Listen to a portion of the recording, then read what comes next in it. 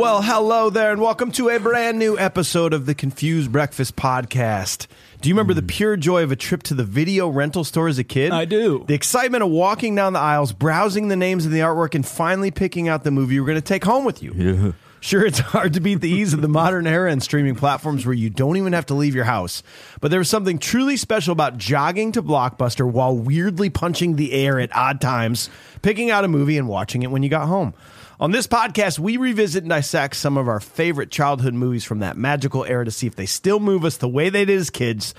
I'm your host, Mike Schulte. Joining me as always, in this corner, wearing bird dogs and sipping Cedar Ridge whiskey, two dudes weighing in a combined 397 pounds, the heavyweight podcast co-host champions of the world, Sean Trenchcoat Tarantino Pryor, and AJ, man of many voices, Vance. Are you ready to rumble? How the heck are you? Wow, I'm a little lightheaded. That was great, man. Wow. I had to hold my nose so it sounded like I was talking through a system. I pictured a mic being dropped down I know. for you. That was a mic nice. being dropped to mic. Yeah. I'm slightly lightheaded after that. Thanks. Yeah. Good. So you guys doing well? That was I'm worth doing it? good. Yeah, other than Paul Rubens passing. So I'm doing solid gold. sorry to bring baby. it up right on the tip of the show, but Paul Rubens, R.I.P. The tip of the show. Why are you bringing us down? Because we just heard about it. Well, Paul Rubens. I understand. R.I.P. And we'll get there, but this is a time for Burgess Meredith. All right. Yes. Time for winners. Not all right. Well, boys, on today's episode, we discuss the highest grossing movie of 1976, a movie that spawned 5 sequels and a 3-film spin-off series, number 214 on IMDb top-rated movies of all time, a movie that must be celebrated as a Christmas movie if you also celebrate Die Hard as a Christmas movie. If you don't, you're a fucking hypocrite. We're, of course, talking about 1976's Rocky. Salty. Well, dang it. Ladies and gentlemen, it's time for another nostalgic journey to the past with The Confused Breakfast. Sit back, relax, and enjoy wherever you are in the world. Take it away, boys. Well, you might be saying, 1976? What's going on here? What? You've officially entered for the second time. We did it last year. We're doing it again. It is the summer of 70s, and it feels right. August feels like a good time to do it. It's the dog days of summer, and we are in. We're full speed in on summer of 70s, so you're going to enjoy this the whole month of August. And if you Best decade in cinematic history. I'm telling you. That's what he said. I'm telling you right As now. evidenced by the lineup of movies we have coming. Indeed. But if you're new to this podcast, we're going to be reviewing Rocky scene by scene with a modern eye. But in order to do that properly, we got to discuss it with pure nostalgia. This was AJ's choice for summer of 70s. Tell us why you liked it first time you saw it, what your rating was when you saw it as a kid. Rocky was another one of those movies that I never knew which Rocky was on. I just knew it was Rocky. And I'd see it on TV. Never saw this on VHS or anything until I think somebody ended up having like this box collection, right? And that's when I was finally able to decipher what movie was what. Rocky 1 was not the first one that I saw, but I knew what Rocky was. And going back, I loved Rocky. That being said, when I finally saw Rocky 1, I was like, this is like kind of like, why is it all like grainy and like, it seems like it's like weird. It's like blurry or something. And so I didn't like it as much as the other Rocky movies. So I kept expecting it to be something else. The other Rocky movies, mostly Rocky 3 in my childhood. But since it wasn't that, I think I'm going to have to go ahead and give this probably nostalgically a 5.9. 5.9. Sean, what about you, man? Yeah, I kind of only remember seeing the ending of this movie because I remember a vivid memory of my mom watching this, and that's the only, like, I knew I was watching the whole thing, but like as a kid I'm like, this is all like just talking and whatever. There's no fighting yet. And then once it gets to the fight, that's where my memory begins, you know. And she showed me that scene and was like, oh, look how beautiful this romance is. And that's where I'm like, oh, I like romantic comedies now. But yeah, back then I thought it was super boring and didn't ever really want to watch it unless it was like on TV.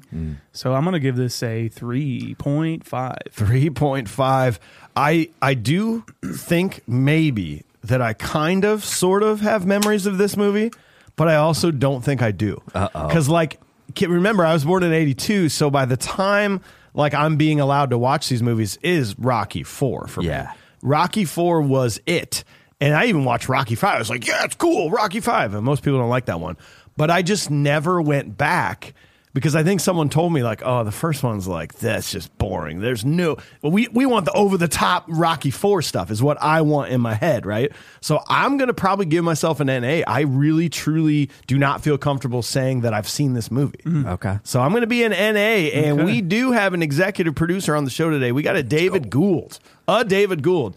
He says sometimes you seek out a classic movie based on reviews or word of mouth.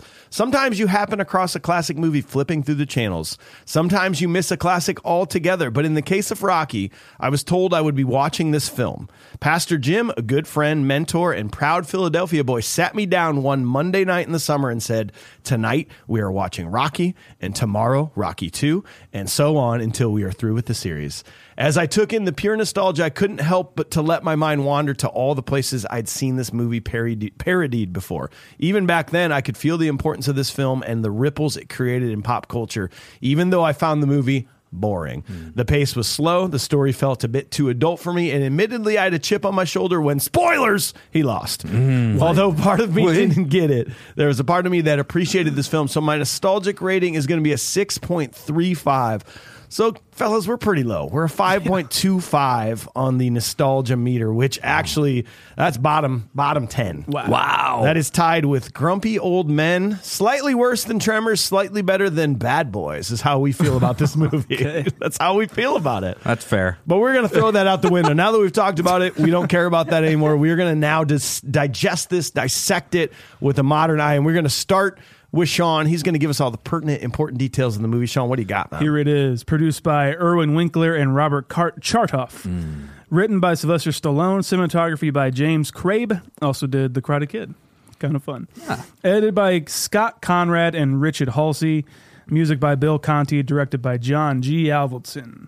Cast: Sylvester Stallone, Talia Shire, Carl Weathers, Burgess Meredith, Burt Young, Thayer David, Joe Spinell, Butkus Stallone, had to get him in there. Yeah. Joe Frazier, and Tony Burton. In 1975, Sylvester Stallone was sort of a nobody being featured in the film The Lords of Flatbush. It was his only really known credit at the time. Stallone had always wanted to tell a true underdog story, and while looking for inspiration for that story, Stallone watched the fight between Muhammad Ali and Chuck Wepner.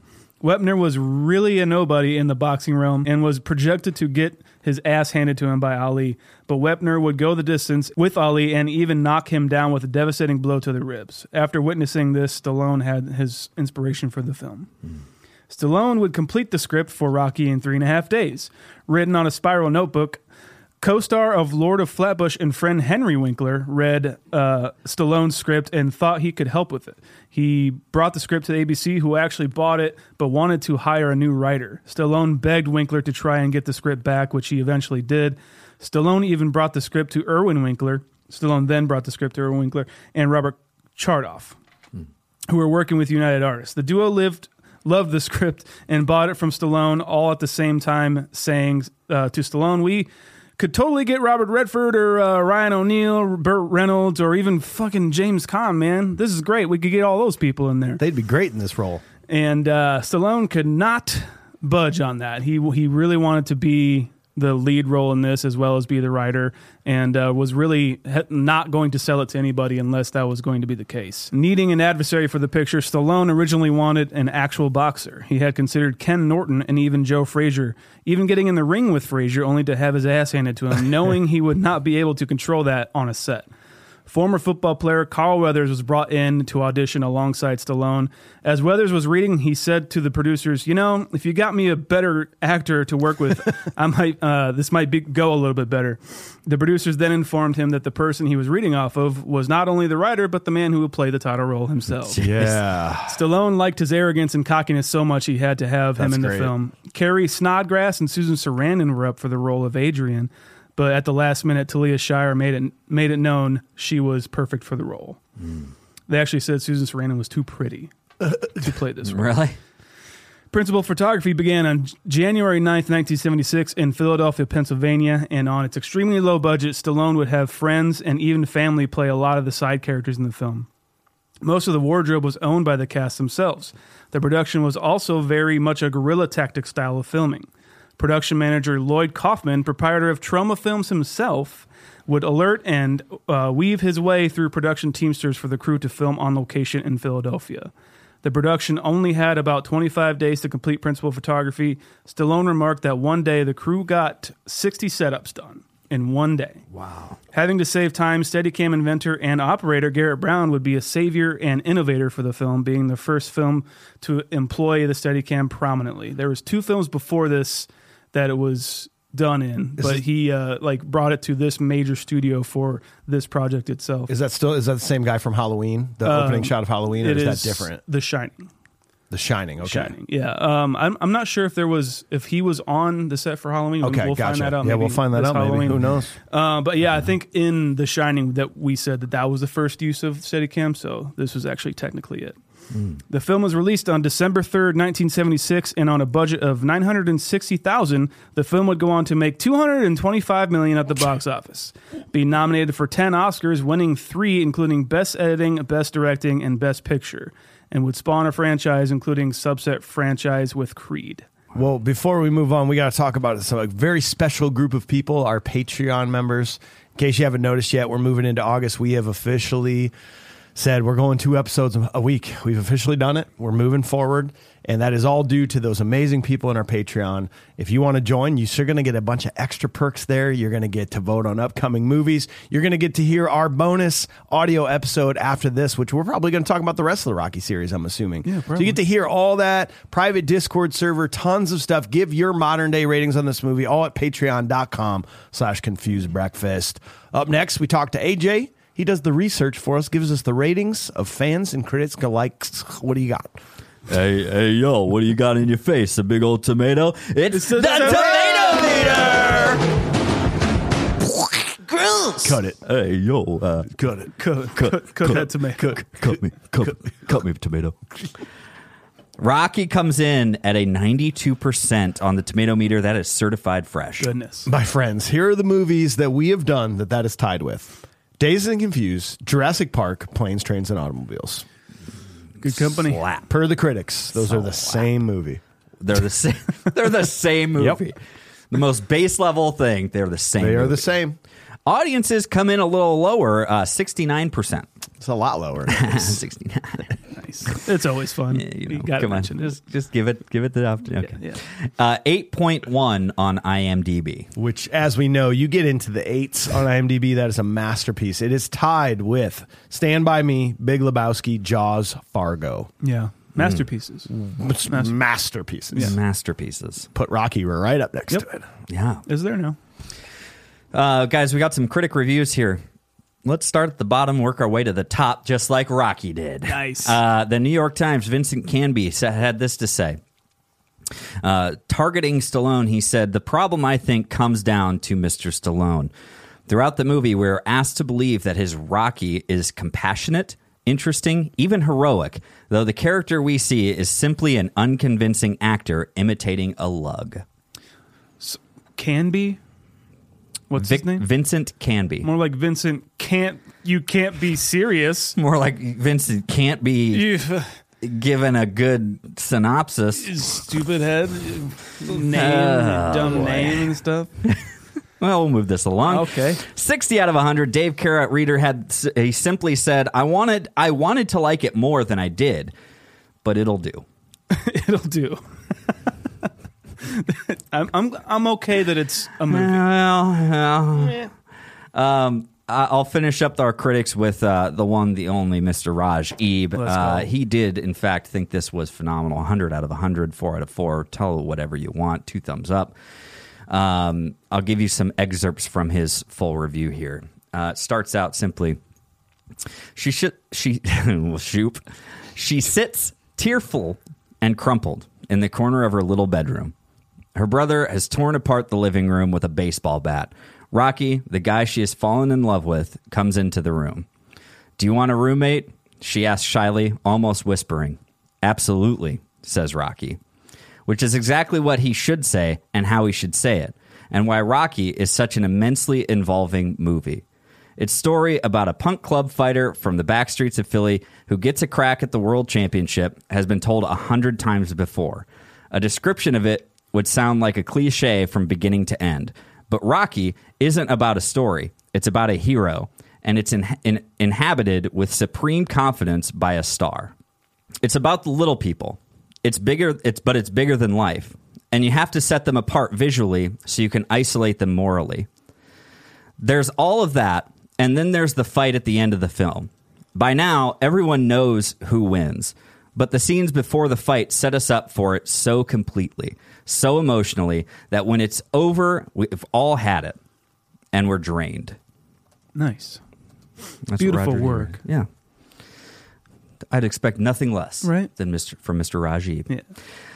Yeah. Let's get a couple. I just got two fan reviews here. All right, let's go here. This is a first one. This is a 4 out of 10. Says it's good to watch. Rise to Glory on September 25th of 2001. He said, "This movie is worth a viewing every now and again, but I must say it is quite boring in parts. Who cares about your love life? All I care about is the fight. More fight, less romancing. Let's go, Rocky. Don't bore us with your love life. We just don't care." Okay. Grade 4. How about this? 10 out of 10. If you guys wrote this, if somebody out there wrote this specifically for the podcast, congratulations, you got it on. This is a 10 out of 10 entitled, "He Doesn't Even Win," said B-hole Shebang on July 28th of 2023. Wait, what? B-hole Shebang. Warning. Spoilers! A mentally underdeveloped fighter, loan shark enforcer falls in love. The object of his affection, a shy, unconfident, mousy girl who is obviously attractive. But, you know, glasses and horrible clothing. Cliche. Rocky tries but fails to make headway with the lovely Adrian through the use of jokes. He then turns to her abusive, alcoholic brother that he is also kind of friends with, Polly. He berates her and kicks her out of the house to give Rocky a try. He eventually manages to win her over, and she gains the confidence to stand up to Polly and ditches the glasses and secondhand rags. Finally, we can see that she is pretty, and they are in love. Oh, there's also boxing. The heavyweight champion of the world, Chubbs Peterson, gives Rocky a shot at the title.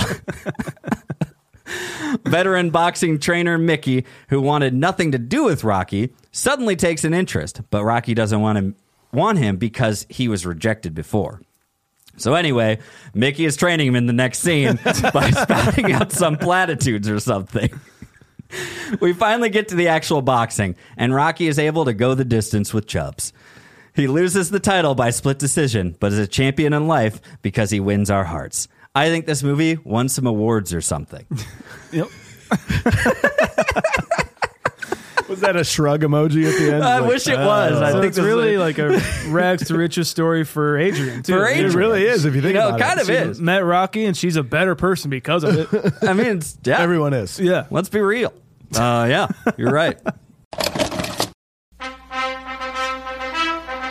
Well, thanks, AJ. My dudes, before we get started on a scene-by-scene review of this movie, I got to give some advice to all of our listeners, to our audience. I want to say, stay in school and use your brain. Be a doctor, be a lawyer, carry a leather briefcase. Forget about podcasting as a profession. Podcasting makes you grunt and smell. Yeah. See, be a thinker, not a stinker. Here we go.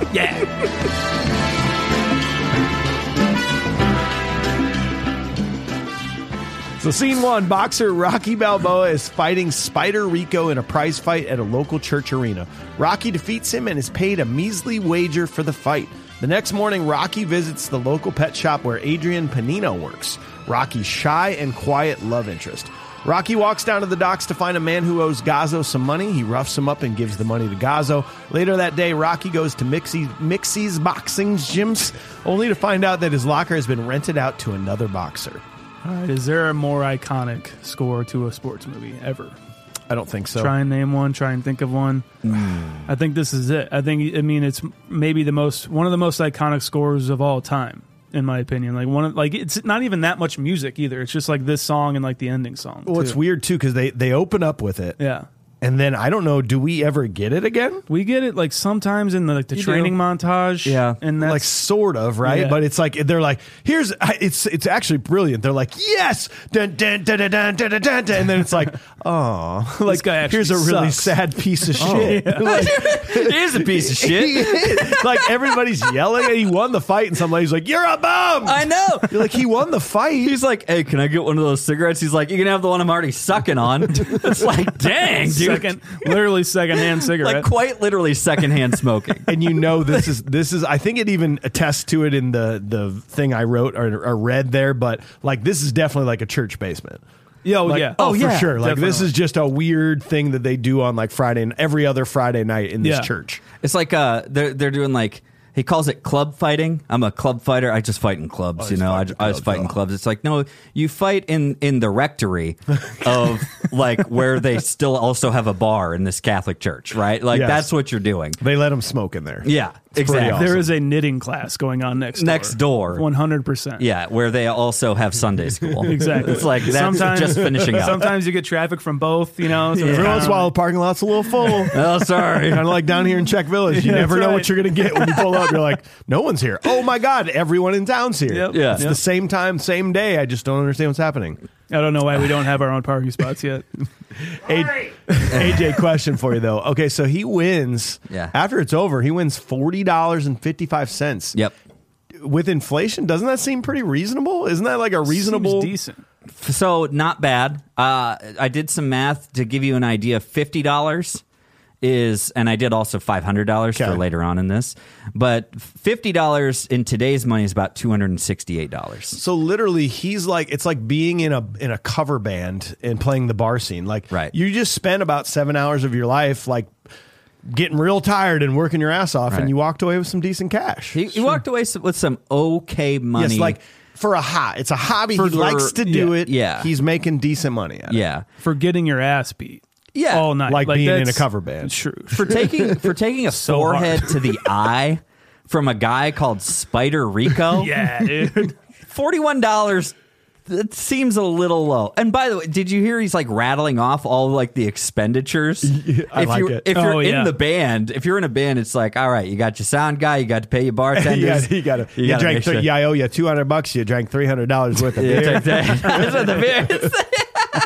But I got to tell you, as a guy who definitely has not seen the majority of this movie, Yeah. like it's very sad. It is. Like he gets his money. The guy that he just beat his ass, like talking shit to him still, Yeah. and then falls asleep. And Rocky's just like going, my head. And it's quiet. Yeah. You're not hearing it. All you hear is like distant yelling from the I other really fight. I really like this shot a lot too, because Spider Rico is also in any other movie he's a villain, Right. of like Batman or something like that. Oh yeah, Spider Rico is definitely a villain name, just Yeah. a crony bad guy kind of dude. Yeah. Yeah. But they come when Rocky's walking into this locker room, the shot's on him, and then you don't see the other guy until he sits down, and then you realize what's kind of going on, you know? It's Right. there's nothing like glamorous about this.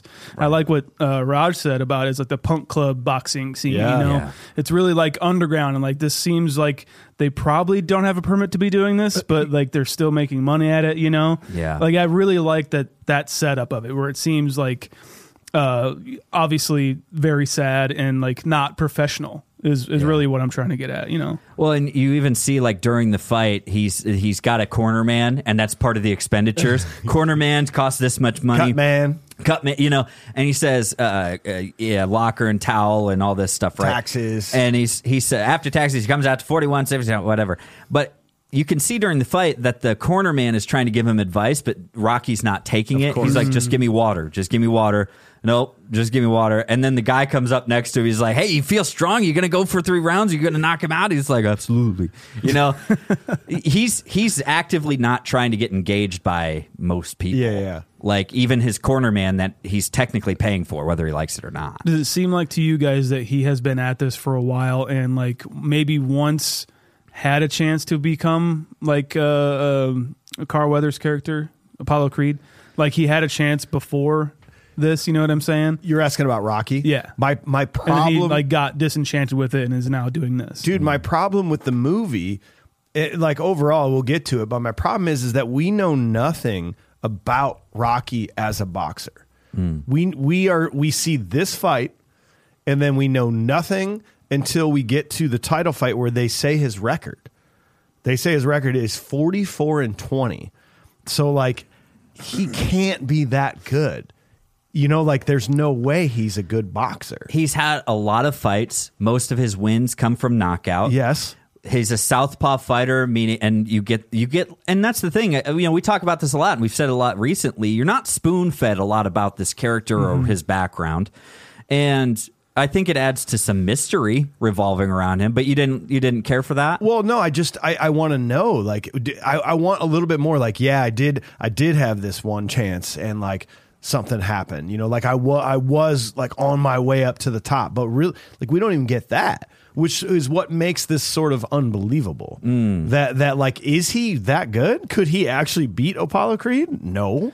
I don't think so. Yeah. I definitely see what you're saying. I like that aspect of what kind of AJ is getting at, where it's like we have to kind of fill in the blanks and ask these questions. Yeah. What was his background? I think we can kind of make it up, and like how we feel about the character as this movie goes along. I think that the movie's really not about that his past. It's about this moment I think now. It is about his one shot, like you're talking about. Like he did have this one shot, and you get some more context as this goes on. He has that spat with Mickey where he's like, I've been coming in here for 6 years, and for 6 years you've been sticking it to me. So we know he's had a long career.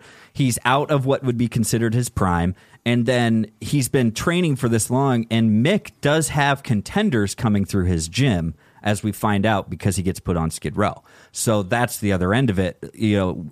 When he goes back into Mickey's, he gets put on Skid Row because so-and-so needs his locker. Yeah. And so... Which means he's 100% on the outs. He's on the outs. Which means he's washed up. Which means he never was good enough anyway, and now he's washed up. Yeah. And so that's what starts to be like, well, how in the world could this guy possibly beat Apollo Creed? I would almost like it better if he did just like he was just rejected because of something stupid he did, but he's so good, but nobody's gonna just hone that in and give him a chance. It's like, no, he's just not that good. You want just that kind of like not that good. Yeah, you you want that thing that this is why. Yeah. It's because your attitude was bad. Yeah, or something. we would have. You picked the wrong gym, man. If you would have just had more money, you could have gone down to the good gym, and they would have really toned you. Yeah, but I say that I don't care enough to make that a huge deal. Yeah. Okay. Like I don't. But if you're asking me about Rocky as a boxer, I know nothing about him. We still don't know anything. When this movie's over, you're like, I think he's good. I think he's a boxer, or I know at least he's a boxer. He did win this fight with, as we find out, kind of very close to this same scene. We find out that Spider Rico doesn't have much of a reputation either. Right. He's a bum in Mickey's eyes. You know what I mean? But we also get back into kind of, it just takes us right from, hey, yes, this is a movie about a boxer. Here's what he did, and this is the environment that he boxes in, and now he's going back to his day job. Yep. And that's why I'm fine with it. I'm just like, that's not what this movie's about. Right. To me, this movie's not about boxing. Which is crazy because the whole franchise is about boxing. Correct. But this movie's like, no. This one is like literally just a rags to riches thing, and that's pretty much it. They could have done like another thing with the character being this way and make him have a thing, like, well, yeah, because one thing that always bothers me about this movie is that he's never protecting himself. Nobody ever is. We can talk about the fight scenes later, but they could have given, like, today, if they made this today, they could have given him like a thing where, like, oh yeah, when he was young, he fucked up his hand, and so now he's got like a piece of steel in his fist, and that's why like there would have been something like that, and that would have been his character, but we get to the find chip out on his shoulder of sorts to Yes. be like, they never just gave me that shot. Exactly. He even doesn't even want to take the shot. He's like, I don't know. One of these things, actually, and I'll answer some of this, even though I know we're kind of dragging this part out, but it's like, actually, back then, they allude to this, and they say it's Right. because he's a southpaw. right. Yeah. That's why he doesn't get the shots. That's why he doesn't get 'Cause nobody wants to anything. fight him. Nobody wants to fight a southpaw. It makes other people look bad. It makes people feel awkward. So it doesn't make for a good fight all the time. Right. So I just realized. I just remembered that. Mm-hmm. Well, I do want to tell you that, like, when I was young, when I was in my 20s, my late teens into 20s, like, me and my friends did some crazy shit, right? Yeah, man. Yeah. Like, we fucking, yeah. we stayed up late, we partied, we did wild stuff. Yeah, dude. But we never got as wild as standing on a street corner around a fire and singing songs in unison. Not a phone in sight, These man. kids are nuts. Not a phone in sight. They're having the time of their lives singing songs. Yeah, dude. Man, Good songs. Actually, do you know what song they were singing? No. It's so one of the kids is Stallone's brother. Frank Stallone. Frank And that is Stallone. Frank Stallone's song that they're Okay. singing. And he's no. one of the kids in the group. But, like, that's just so... There are moments where you're like, that would never happen. Like, we talk about unbelievable moments. This, for me, is the unbelievable moment of this. Like, Sure. not that Rocky beat Apollo Creed. It's like, those kids aren't standing around the corner singing. How old do you think they are? I think they're, like, low 20s. Okay. And they're just like, we party, man. Yeah. We stay up late. This is us partying, This dude. is partying, dude. I mean, hey, it seems like Not a phone Skid in Row. It seems like a Skid Row of Philadelphia. Like it seems Yeah. like they don't have much. Yeah. So maybe this is all they have is just singing and fires and We ain't got much, but we got the blues and some wine tonight, boys. yeah. I've been watching a lot of Trailer Park Boys, so all I picture is like Yes. someone going, "Shut up! Stop singing! Why are you doing this? What is wrong with you? It is 12:30. You've been on singing a the Tuesday. same song over and over." Just pick a different song. That's all I really care about. Get a different song. You suck! Do you really want to hurt me? You suck! You suck. So right, we gotta- Joe Spinell as Gazzo. Yeah. I love Joe Spinell. I think he's in all the Godfathers, and he's Maniac in the movie Maniac. Okay. Really cool Bill Lustig slasher movie. Just a really cool face. Like this guy, when he pops up in movies, I always enjoy it. I always find something to enjoy in every movie he's in. I think he popped up in Cruising with Al Pacino. Cool actor. What do you guys think of Gazzo? And one thing I'll add to this too, we can kind of discuss. I didn't know all the times that I've watched this that he was a loan shark collector, like Never. kind of a gangster. Never knew that. That's in my notes too. Like, never knew this was the backstory. Yeah. because this is it, right? Like, once this movie ends, that never happens again. Right. right. He never goes back to it. Yes, because he's now on this path. But you're right, dude. I'm like, who's this guy? What's he do? Why is he roughing this guy up? Like, it was actually a really cool scene to watch him rough that guy up. But also, you're developing the personality of Rocky here a bit, to where he's still a nice guy, but he's just trying to get by, But I thought Gazzo was actually a very interesting character because he's like, I'm waiting for him to be the bad guy. Yes, I know. Yeah. When he gives him that $500 later on, I was like, oh no. And then he shows up to his match. He's going to ask him to throw the fight or something. Yeah, no, yeah. he's just a really nice gangster. I know. He's just the nicest gangster ever. He's this really is the nice. guy we've talked about this gangster before. He's trying to buy up drugs so he can get him off the street. Come on. Yeah. You know?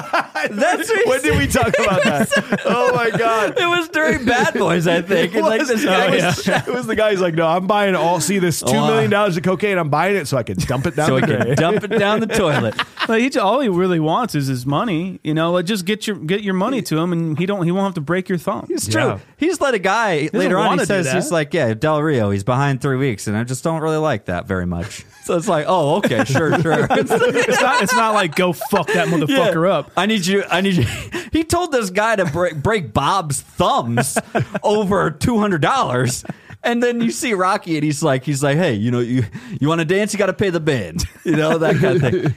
He's like, I'm a neutral party and all that. I just love his dialogue. Actually, there's a lot of people that were kind of hating on some of the dialogue, and I'm actually a really big fan of it because his back and forth with Gazzo. His interactions with people is like, I'm a neutral party and all this, you see? And he's like, he gets his glasses on to read his notes and stuff. By the way, I would love to have his glasses. Can I have his glasses? Ooh, here's a prop. Ooh, did I do pressed it? the button. He pressed the button. Sorry, you're gonna have you don't have to say glasses right now, but we're in the segment. Okay. So you're gonna have to figure it out. I'm gonna have to figure this out. Okay. Well, I want his hat. Then. Yeah. Before we move on to our props, You want to be Jeremy Davies IMDb photo? Yes. Go ahead, Sean. What do you Only want? on this podcast, though. Yeah. I want apparently when he was hitting one of them slabs of meat, it crushed his actual knuckles flat. Ugh. He punched it so hard. I want that slab of meat. Okay, so from the 1976. 40, almost 50-year-old piece of meat. Yeah. Cool. Yeah. Nice. You're gonna hang it in your meat locker. Yes. Just right in my garage. See this? Stinks in here. This is the slab that Rocky punched in Rocky 1. So you can see one of his knuckles embedded in one of the, and I'll just put something in there and say it is. Yeah. He did. He kept punching that thing for so long, so hard, that he actually flattened out his knuckles. So his knuckles aren't rounded like most people's. They're flat to this day. I don't like because that. of this. Crazy. Yeah. I got to take, so I was going to take the young picture of him on the mirror that he stares at and he goes, I was hot. I was hot. That's not what he's thinking. But I want the pink robes that his crew they're like cardigans. They're cardigans. I want that his team is wearing in the final fight. okay. Oh, yeah. They're pink and they got a little pocket and it says like Balboa on the back. Like, I think I could wear that. Nice. I think that'd would be love to pretty be able awesome. to pull that off. Yes. You could do it better, though. No, go ahead. Has Burgess Meredith been the same age his entire life? He came out of the womb like that. He came out of the womb Yeah. literally clenched teeth with I assume a cigar in his mouth. Like, you fucking bitch! Why'd you birth me? They really thought the wrinkles were going to iron themselves out, but they never did. No, and his attitude never got better. He was still pissed about being born. Yeah, the moment he came out of that womb, he put in a hearing aid and put on a fisherman's cappy cap. And that's what he does. And he's also been the same size. Yes. I find him weirdly endearing though. Like it seems like he's always the asshole, like old man, but you can't help but love him. Mm-hmm. Yeah. And we'll get into that later, but I love Burgess Meredith. I always said Meredith Baxter Birney. Burgess Meredith. I love Burgess Meredith. Yeah, he's great in this. He's like the perfect person to play this role, in my opinion. He was written in Stallone's very first original writing of this script, layout. He was actually a much darker character. He was supposed to be a kind of a pretty stark racist to a degree, which ultimately I think caused him to lose the fight on purpose or something like that. Yeah. Right. It was something along that line, it right? was that Mickey was the one who made him disenchanted with the whole life of boxing, and And glad they did not make that. Yeah, I am so too, weird. because that would have been a one and done movie. Yes, you know. But yeah, he was going to be a very dark, very, very crotchety, not wanting to do anything. Like I say, almost not a good person, right? And basically caused Rocky to almost throw this fight early. And I'm glad they did not make that movie. Yeah, keep the crotchety. Keep the crotchety. Crotchety's great. Drop the racism. Yeah. Drop the racism. Keep the crotchety. You don't need the racism it's in there. Never good for you. Okay, he gets a couple jabs in there. Yeah, Calls Rocky a couple derogatory things. Yeah, but, he gets it in there. But we just dial it back. 70s Philadelphia. Yeah. I do have a question though. So it's like noon on a Tuesday, and there's 50 adults in this boxing gym, just going at it. Was boxing just a really big deal in the 70s or something? I don't know. Hey man, you didn't have all this technology. All right, in the 70s, you did one of three things: you either stood around flaming barrels with wine and sang your heart out, or you got your ass in that gym and you started working towards a goal, dang it. Actually, you're right. Now that I think about it, we think about all the modern day gyms we have and ellipticals and all these things. That wasn't like a gym was just like weights, either just go lift weights, run around the block, or like do a sport. Exactly. And boxing's definitely like cardio and stuff like. So maybe they were all just on their lunch break. Yeah. True, yeah. Option That's a good point. 3, by the way, was shoveling shit in a pet store. So yeah. I'm just saying. Those are your 3 options in Philly at this point. You don't have in much. 70s. All of them will build your character, but That's Working right. at maybe the not docks. build your muscles. Working at the Yeah. docks. Oh, the docks. Sorry. You can work on the docks. Do you think Shoveling shit at the docks. his like persistence for Adrian? Do you like? At some point, to me, I'm like, get the hint, buddy. Like, I don't think she likes you or wants anything to do with anybody ever. Adrian is a very interesting character in this movie. I think she's more interesting than people give credit to. Yeah. Because especially as the movie goes on and you really see what her home life consists of. So I think that's what makes it such an interesting character, and why he is probably so persistent is because she's shy, as they all know and say. I don't mean to do this so fast, guys, but I think I got to give it to somebody. Okay.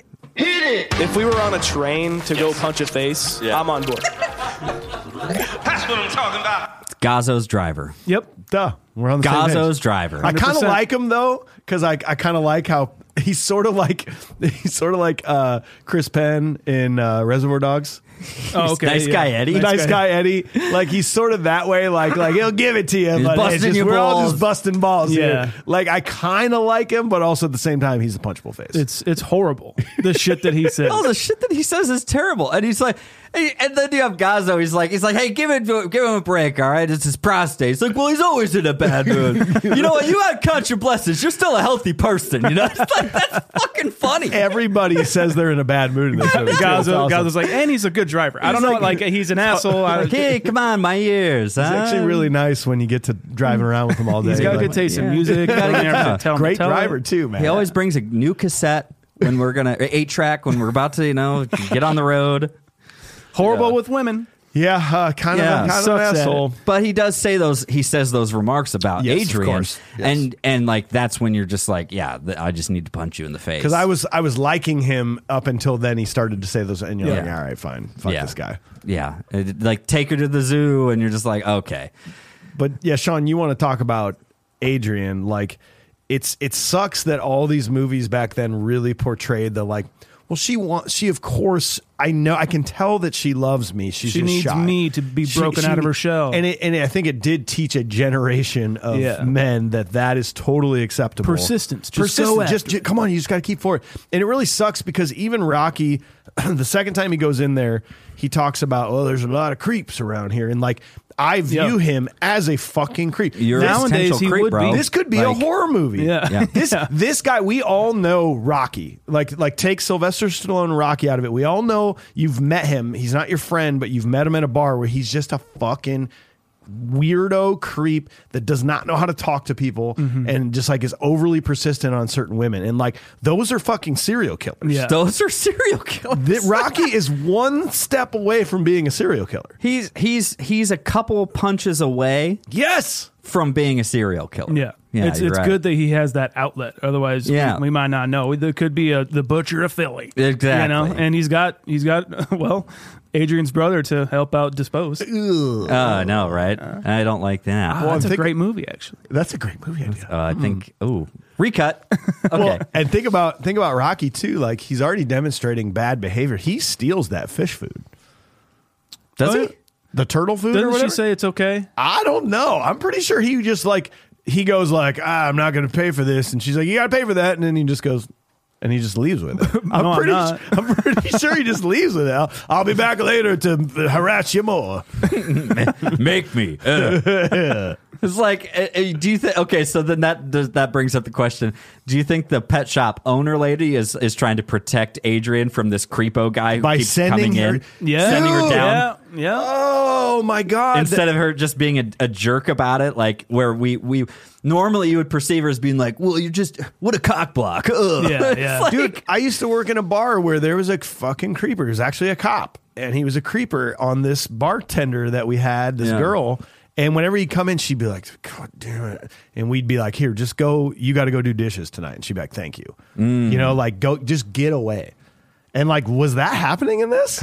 See, this is the problem. We're basically Rocky and Adrian is basically Baby It's Cold Outside. Honestly, it really is, dude. Basically, Baby It's Cold Outside. No. But, like, it is. And we've got more of this. It's so endearing, though. More of their relationships coming up, except their Baby It's Cold Outside happens on Thanksgiving. So that's really what it is. Yeah. Well, good call. It's hard to, like, it is the movie, and it, like, as we say, when these things come up, it was the 80s or it was the 70s. You know, but like, I don't know. I feel like that was a thing back in the 70s too, being creeped out by people like this. But women have been creeped out by men since the beginning of time. Since the beginning of time. I've creeped women out. Well, We've all the time. all done it. This is why back in the day, 50s, 60s, 70s, even before that, right? This part of the relationship was called courting. Where basically it was just the dude. Courting, and it's just the guy harassing her enough to get a date. Just him rambling on and on about this and that and telling these jokes and like and not letting her get a word in at all. You Correct. know? Like maybe she even wanted to talk to him like the first time he came up to her, but he just kept going and she's like, You know what? I'm just going to put these... my turtles, that's what I got from you. I'm a turtle guy. I like turtles. Shocked, you know? Do you also like turtles? I have turtles at home. Do you want to come over and see my turtles? Because if you want to, we could hang out with my turtles. I sold them to you, so I don't really need to. They're exotic animals. No, I know. We had Do you want to come see my turtles? No. Do you want to come over? I just... Can I tell you I'm a boxer? You haven't Have you said- seen with that ball that I'm... Can I come over to your house? No, Do you want to hang out at your house? I don't. I know your brother. I want to go home. Is it okay if me and your brother play video games? There's someone. I have a phone call downstairs. Is it okay if we play video games? Can we spend the night? Shut up! You want to sleep I'm over? calling the cops. You want to sleep over? We got to talk about a sponsor today. I don't know if I told our main listeners this, but I recently had a melanoma removed from my skin. They tested it. It was cancerous. All good now, but aside from the huge, gigantic scar I have, I've been obsessed with taking care of my skin. I've realized all the damage that sun, age has done to my skin, especially my face over the years. Fortunately, our friends, our sponsor today, Caldera Lab, came into my life to help out. Their products are clinically proven and help visibly reduce wrinkles, fine lines, and signs of aging. Don't miss out on joining the skincare revolution trusted by countless men. Use code CONFUSED at calderalab.com to enjoy an exclusive 20% off their finest products. Simplicity is the key here. Caldera Lab created a high-performance men's skincare products. The regimen leans it off. It's called the regimen. Twice-a-day routine to transform your skin. Easy-to-follow directions. Yep. Incredible products. You start with the Clean Slate. It's a balancing cleanser that uses gentle plant-based cleansing, leaves the skin types refreshed. Then you hit the Icon that addresses the three most common skin concerns on the eye. Okay. Fine. It doesn't help with speaking, but it helps with the fine. It helps with the fine lines, dark circles, puffiness that are under my eyes. I noticed an instant difference when I use that stuff. Yep. Then you move on to the base layer. That's a nutrient-dense, fortifying moisturizer that hydrates your skin, absorbs fast, and then the good. This is clinically proven multifunctional serum that helps your skin look tighter and smoother, as well as helps reduce the visibility of wrinkles and fine lines. Every drop of this serum has 3.4 million antioxidant units protecting your skin. Whoa. Caldera Lab is made from top-tier ingredients and is a great addition to your daily routine, taking less than a minute morning and night, and here to reduce all of those terrible signs of getting old. You got to get your 20% off with code CONFUSED at calderalab.com. That's 20% off. calderalab.com. Code CONFUSED. Elevate your skincare game this summer with Caldera Lab.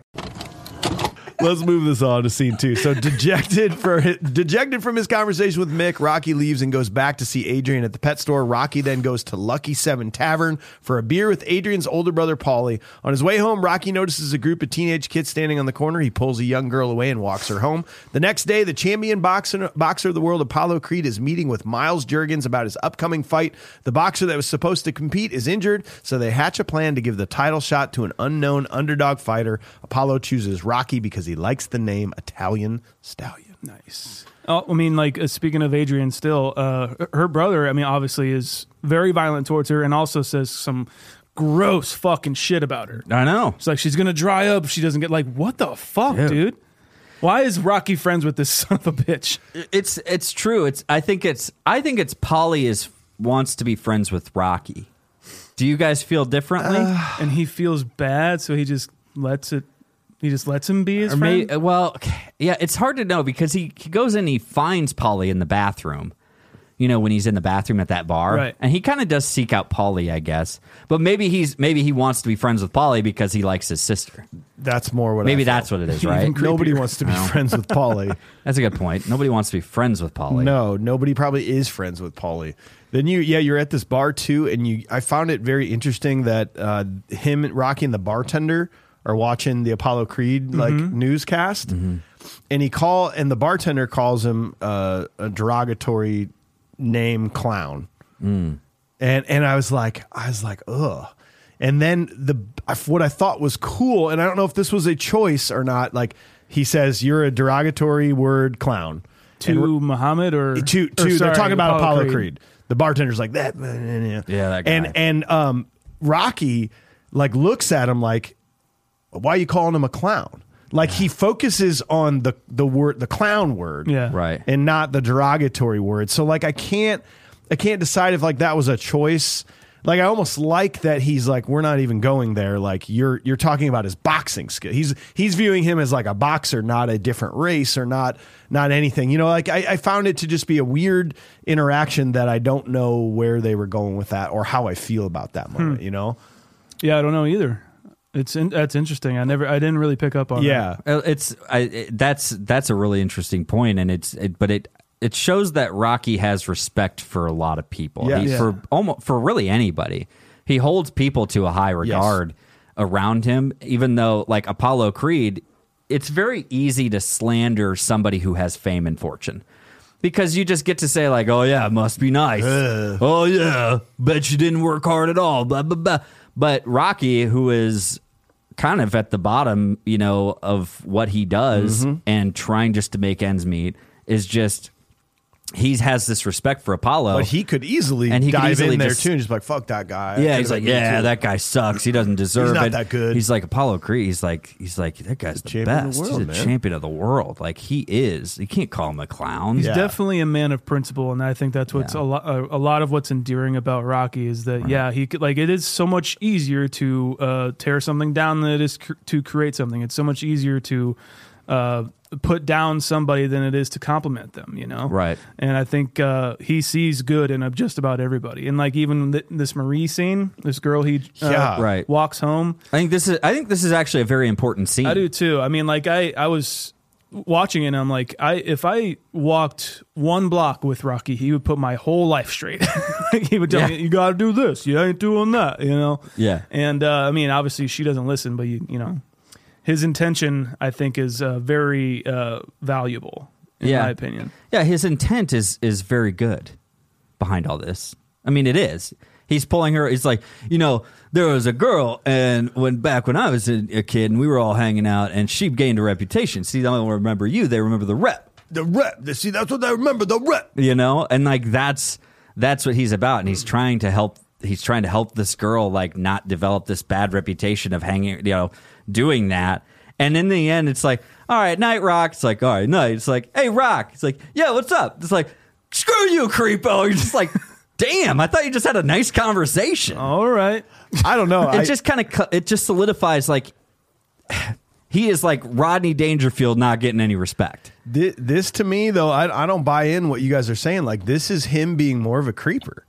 You think this so? is weird. This is 2.5 minutes of him just going on and on about you better not be a whore. You better not fucking do this. Like it's just, first of all, it's way too goddamn long. Like this is 2.5 minutes of him just blabbing, not letting this girl talk again. He's walking her home. Like, I don't know though, man. Like this feels very creeper. And then I think there's a moment there where she's like, yeah, screw you. And he's like, and he even says, well, who am I to give advice? You know, Yeah. Which is very true. Like, who is Rocky to give any advice on anything? it seems to me like, I mean, I like that he says that. I like that line's there because it seems to me like he does have advice to give, but he's not taking it his own. Okay, yeah. You know? And I think that like even like talking to Adrian or this Marie girl is just like him basically journaling. You know, it's like him just saying the words because he's always been thinking about this, and then he's like, "Yeah, I guess I'm really nobody either." I feel like I would like to hear a conversation between Rocky Balboa and Jordan Peterson, and just be like, you know, you want to dance, you got to pay the band, right? You remember you, they remember the rep, and he's just really like, clean your room. You should just make your bed. You need to clean your room. You can't be giving advice if you don't even have your own life in order. Clean your bloody room. Clean your bloody room. And then his place is a mess. His place is a mess. You know, because your place probably stinks. It stinks. And that's your fault. And that's no good. And that's no good. That's no good. That's no good for anybody. You don't want to bring a young lady home to your apartment that stinks. No, he's Irish. You need to make your bed. You need to make your bed. It's pretty fucking good. He's a leprechaun. Actually, you do a good Rocky, you do a good Jordan. You should just sit down and make a TikTok where you're looking at each other and you're just having a conversation because you'd be really good at that. Clean your room. But there is to talk about the score for a second. That is just brilliant that they can take that theme and make it be negatively minor and sad. You know, that same... Yeah.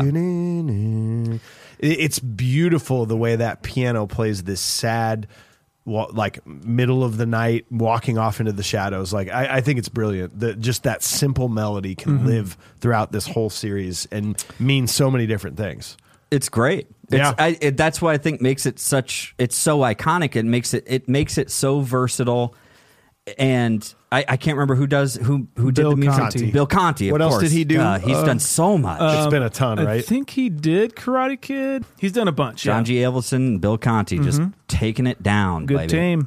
But yeah, like the music is so important to this movie. It's Sean, to steal your words, it's as much of a character, I think, of this movie as anything else. It's telling you how to feel. Yeah. Whenever it comes on. It's giving you the context without telling you anything, you know? Yeah. Yeah, well, the fact that there is not much of it in this until like it's needed, you know, is very brilliant in my opinion, just because like you're just watching this guy it's kind of a depressing movie up until we get our like inciting incident, which is right here. But Bill Conti doesn't come in until it's just like, okay, we want to see our character walking down a barren street after being told to fuck off, basically, you know, and so here's how you should feel.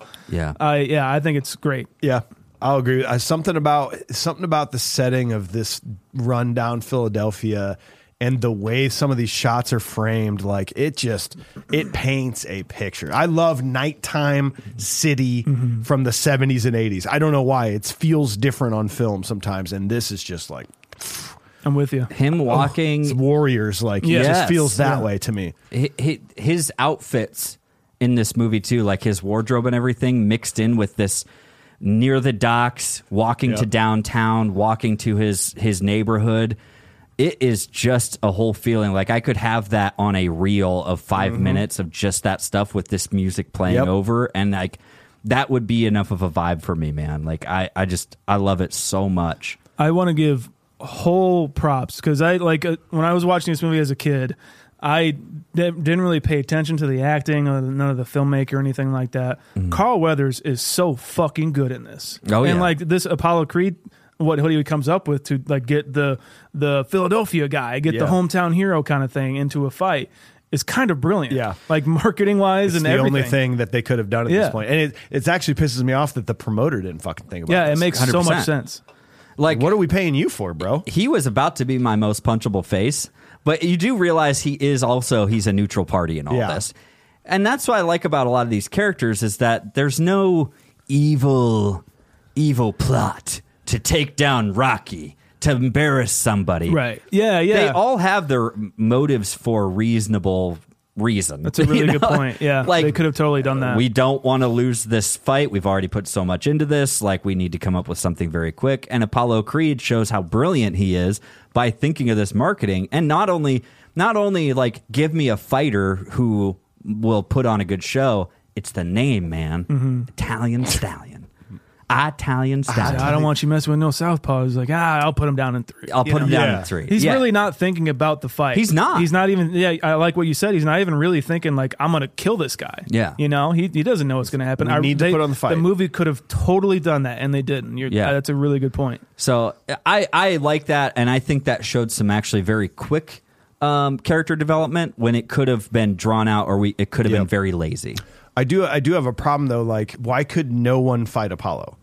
Like, this is something that if you're a fighter and you're in the pro ranks and even if you get 5 weeks, like, you do it. You say yes to a title fight, to make your name more well known, to get a big payday. Like, no one said yes. You asked everyone, and no one wanted to fight the champion of the world. It's true. Like, no one. So can I break this down for a second? Everyone got sick. One guy broke his hand, and one guy just fought last week. It's like, well, you have the number 1 contender, 2, 3, 4, 5. You continue down the list, right? And that's what you really should be going for, right? Like, basically looking at the top 10 list of fighters. Okay, right? Not one of them said yes. And not one of them would take 10, this, right? Yeah. So is do they not want their? They step in, they haven't been prepping for a fight, and they don't want to ruin what their rank and title is at, like that kind of thing. I don't know. Okay. I'm just trying to rationalize. Sean, this is what's your most favorite band in the world? Hardcore band in the world right now. Who's the biggest hardcore band that you love? I like Better Lovers. They're new, but I like them a lot. Okay, let's say that they have a show coming up in 2 weeks in Cedar Rapids in front of 40,000 people, and they asked Dream Thief, your band, to open up for them. But the problem is your singer's on vacation. You just broke your foot. You just played 2 days before that. Everyone's tired. There's no money involved. You guys have to make all these changes to get that shot that you've been waiting for your whole life. You do it, right? Your singer goes, I'll come back early from vacation. Yeah. Everyone says yes to that. You make it happen. Oh, I mean, no. No, because we're talking about the movie. No, yeah, no. See how he shifts his direction. So he wants to. He's like, all right. So care. Now I'll cut Sean out after I cut AJ out of this conversation. I just dismantled Sean. Thank you. So. Thank you, Sean. AJ. I call my next witness. AJ. Okay. Abercrombie and Fitch calls. Oh yeah. Ooh. And they want a new clothing line to bring on. I'm just kidding. Listen, we'll move on from that because there's an important thing. He talks about how we got to get. It's on America's bicentennial. We got to get what better than a man from Italy, the man who discovered America, an Italian. Yeah. Fuck Christopher Columbus. He did not discover shit. No, he didn't. He didn't discover shit. Nope. This country was already inhabited. Thank you. It's all right, but see, in 1976, the books weren't teaching that yet. I'm just saying. Still are. Any chance I get to talk about Christopher Columbus, fuck you. Yeah. Fuck you, Christopher Columbus. And your legacy. Let's get a little more positivity here. I'm sorry. I like this guy, Tony Burton. Oh, wow. Cool. I love Tony Burton. His right hand, Apollo Creed's right hand man, kind of trainer guy. Yep, his trainer. He's also in The Shining. Yep. I was like watching him going, huh. Yeah, he gets Howler and the Snowcat in The Shining. Dude. I was like, oh my God, where the hell do I know him? The Shining. Yeah. And actually, I think it wasn't him. Actually, they were going to get Lee Strasberg to play Burgess Meredith. His character, Mickey. And Lee Strasberg is like a teacher of acting, and Tony Burton studied under him, which I thought was kind of a cool thing. Well, real quick, we got to consult the Jarrett Layoff actor database of any movie we've done. So Tony Burton's been in 3 movies. This one, The Shining. He was also Bill Jukes in Hook. He was one of the pirates in Hook. He was at the Boo Box. Yep, he was at the Boo Box, dude. Oh, okay. Here he was. Yeah, he was right at the Boo Box, man. Yep. Nice. So just got to throw that out there. Good dude. The Boo Box. Well, let's move on to scene number 3. So Rocky goes to Paulie and Adrian's house on Thanksgiving. After an altercation, Adrian agrees to go out with Rocky. On Paulie's advice, Rocky and Adrian head for the local ice rink where Adrian skates and Rocky walks next to her. After the date, they go to Rocky's apartment for a passionate evening. The next day, Rocky is called to Juergen's office and offered the Apollo fight. He accepts. It's time to break down Paulie, my friends. All right.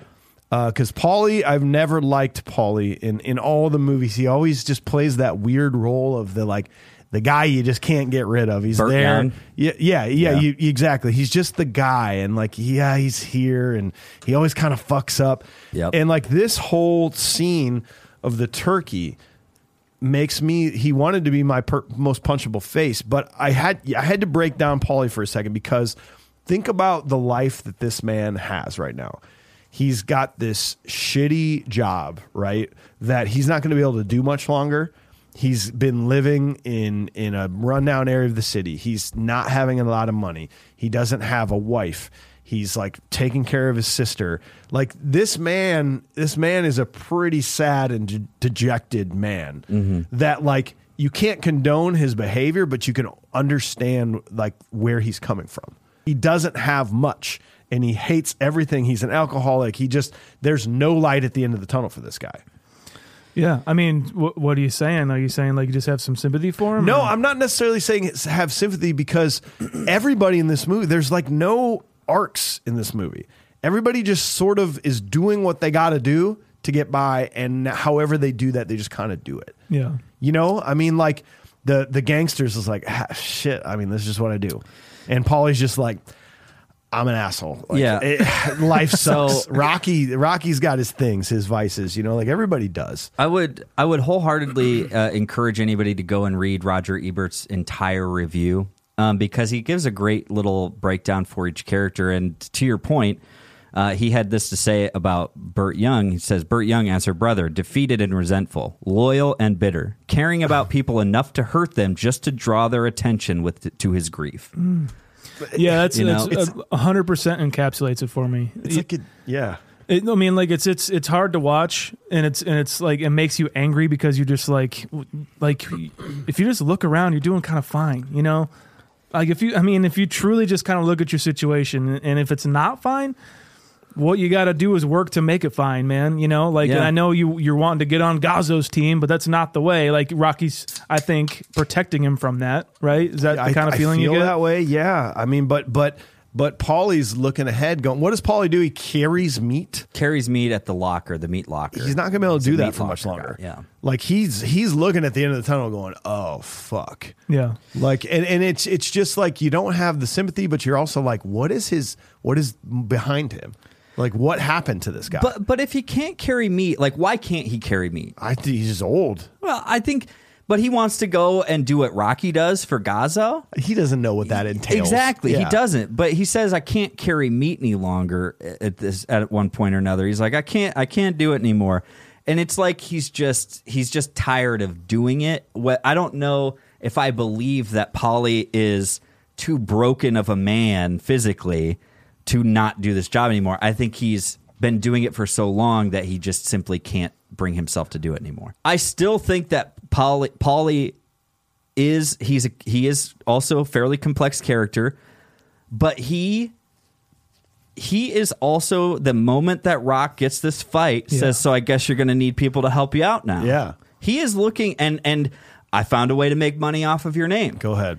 And he says, go ahead. You know, Rocky gives him every opportunity for the right opportunities, but he denies him for Gazzo because he's like, you don't want to do that. You know, I don't know. Well, there is the fact, too, where he could, like, be bitter, but he's also, like, even more bitter once he does get this offer, because it's like, it was literally handed to him. Correct. You know? And that's another thing about this movie where I'm just like, if you know, it was a lucky thing that he got to do this. You know, it wasn't like Complete that he dumb did luck. work for it after the fact, right? He worked to condition himself to do this, but it was literally handed to him. Yeah. But what if Paulie, what if you look at it from this, he's throwing this gigantic. Sorry, one thing. If you don't want to pick up meat anymore, why'd you throw that turkey? Thank you. Get the fuck out of Why'd here, you Paulie. carry the turkey out the door? Oh, look, you're so good at it. Oh, sorry, Mike. That's fantastic. That's what I was going to say. That's what I was going to say. No, what if deep down he throws this temper tantrum to make Adrian leave the fucking house and go out with Rocky? Okay, yeah. Like, what if he's like, no, she has to do this. Yeah. Like, what if that was his only way to make this happen? Yeah. Like getting a kid out of the house and stop playing fucking video games and shit, you Not know. a phone inside. Well, yeah, bro. you know, phone inside. honestly, I do have sympathy for him because he's a human, and I know that Rocky does too. And like they don't have anybody. It's just them, and like he wants more. And I think Roger put it perfectly. He wants more for Adrian too. So and this is just his way of showing it, which is wrong, of course. But but it works out good for Adrian that he. This is the catalyst for the entire movie for Adrian's future, and Rocky's future is this moment. Yeah. It's heartbreaking because you have to think, like, in the 70s, like, people didn't have like the abundance of turkeys at the grocery store to just go out and grab like a turkey dinner is like a nice thing. There's a gas crisis. There's like there's a gas crisis. There is. That's what I hear. And it's just like, you remember. It's one of those things that's like you don't have a lot, but you got enough, and you got like what you have. It is nice, and he chucks that thing out, her hard work, and it's kind of heartbreaking. It is very heartbreaking. And then he goes back, and I just think about Rocky and how he's just like, I should probably go. I should just go. I should leave. I should leave. I'd have been out of there. I'll leave. But I really want to stay because I want to be a creeper to Adrian for this date. But I really want to bang your sister. I know she's beautiful. Just take off the glasses. I just need her to take off that jacket. So this ice skating scene. There was originally supposed to have like 50 extras for this, like skating around. Oh my god! Yes. And this movie is like truly a run and gun, low budget, guerrilla style filmmaking to a T. And I think Stallone got there, and there was the one guy, like the Zamboni driver or whatever. He's like, "What the fuck?" And it's like John G. Ellison is just like thinking of things on the fly. He's like, "Okay, so it's closed down." And it's kind of more romantic because it's just you two, and you get let's have a little scene with the Zamboni guy.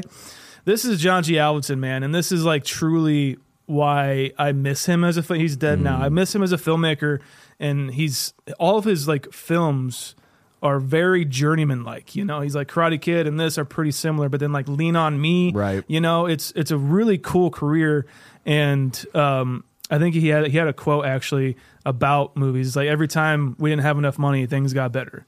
Wow, and cool. I'm like, I totally get that, man, because you have to think on the fly and then get raw. Get raw, and that's what this movie is about. It's just like getting down and dirty and doing shit. This wouldn't have worked for me if there were a lot of people skating around. No, it would have been totally. It would have different. been weird. There would have just been too much going on. I like that there's never anyone around in this town. There's no one's ever around, and I fucking love that because it adds to the desolation of like where they live and like the loneliness of their neighborhood. Yeah. Fuck, of course nobody's in a poverty neighborhood on Thanksgiving going ice skating. Yeah. Of course they're not. Right. Why would they do that? It just, I think it just adds so much. And some other movies that we've had on the show, having less opened up the possibility of better writing. Yep. And it demanded more creativity from the director, from Stallone, the writer. He had a hand in that too.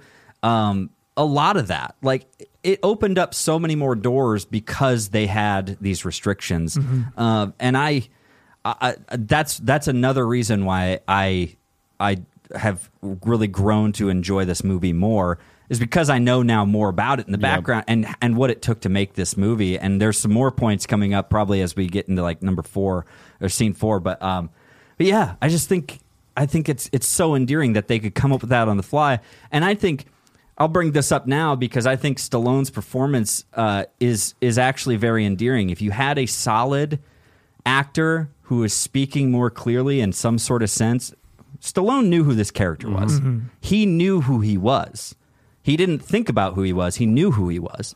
And if you had somebody else, like even like James Caan playing this character, he's not going to have that back and forth the same way with that Zamboni driver. He's like, where he says $10, 10 minutes. He's like, what about $8, 10 minutes? He's like, come on, it's Thanksgiving. He's like, all right, $9, you got a deal. It's like, come on, it's Thanksgiving. All right, give her the blades. It steps Give away. her the blades. Hey, does the clock start now, or is it once we get on the ice? right. So, hey, Takes a long time to put hockey skates on. Are you close to the general public, or are you close to everybody? You know what I mean? Which makes no sense, by the way. I don't know what you mean. It does make sense. Are you close to the general public, or are you close to everybody, even special privileges? We're all the general public, bro. I'm trying to get her out of her shoes and out of her. I want to see them feet. I want to see the feet. I want to see her skate. She's truly herself when she skates. So come on, you know what I'm trying to do. Obviously, because you can see that she's not doing too well. You know, like he's a hustler to the nth degree, but he has a heart, and that's. Again, I think it shines through in Stallone's performance of this character. It's truly a passion project, and I love that this movie won Best Picture because everything about it was a passion project. Like John G. Avildsen didn't even want to do it because he's like, I don't even know about boxing. I don't care. He's like, but then don't worry, this isn't about boxing. Literally, the thing that convinced him was the totals. Totals. Can't like Link and Cuff and Link. Get like it was that, and he's like, that's cute. I'll do the movie. And so he'd like watch a bunch of boxing movies and boxing matches. Like, okay, I got this, you know. But he obviously he knew it wasn't just a boxing movie. Right, of course. It was this character study. Yeah. So we're moving on to this scene. Let's do it. Of Rocky taking Adrian to his apartment, forcing her into the apartment, forcing her to sit down, forcing her to against the wall, not letting her leave, showing how strong he is.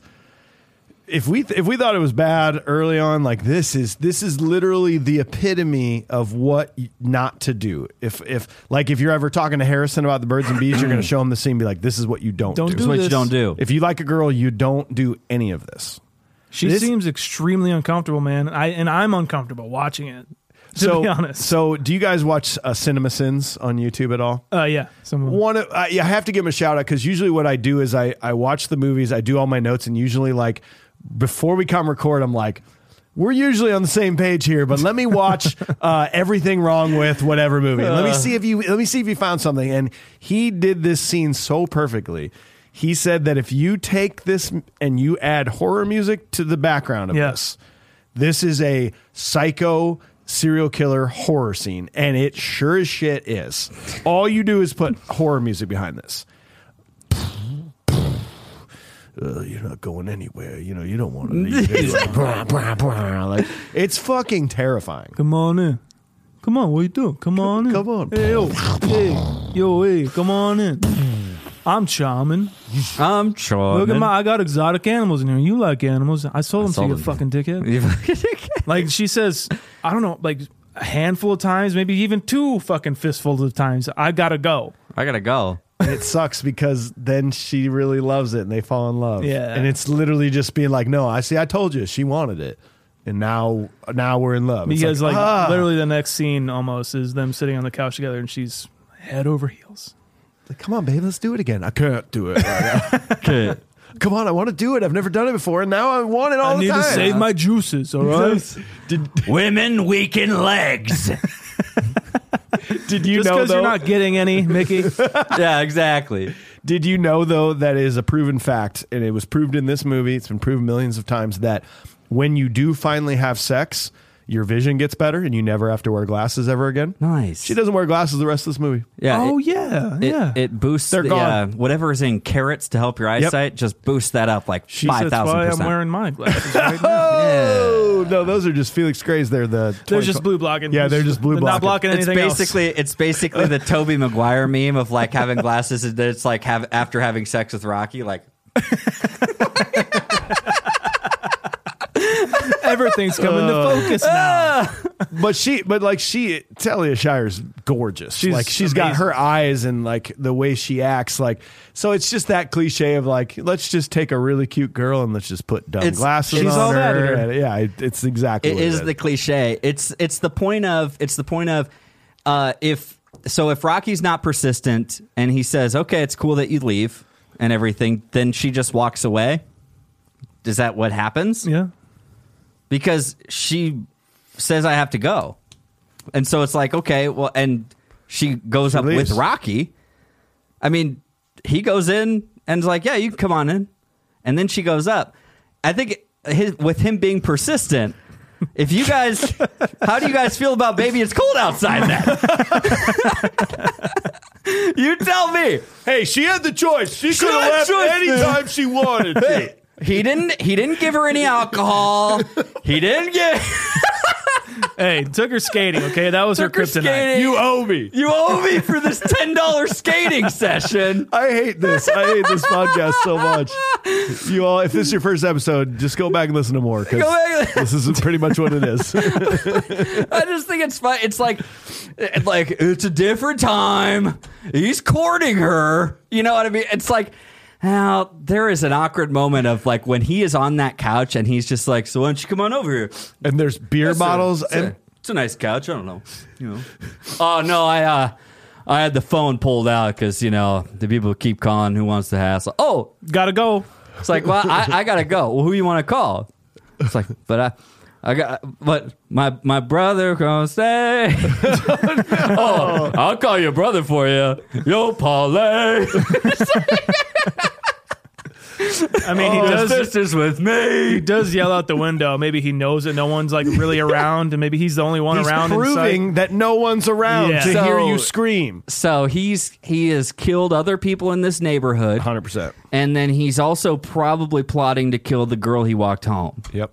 To figure out her routines. Okay, so Tight. Rocky is a killer and not a lovable, down creep. on his luck, but a hero underneath all with a big heart. Got it. And you know Okay. what? Paulie's Just an wanna make sure. accessory. Paulie's an accessory. to Paulie's this. an accessory to killing his own sister. Yep. Got it. Love it. Noted. Before we move on to the next scene, though, I do want to point out that I was watching, like, Rocky every once in a while will just kind of be walking, all of a sudden you just go, fuck yeah. And I was like, what does that remind me of? It reminds me of, like, TikTok teenagers.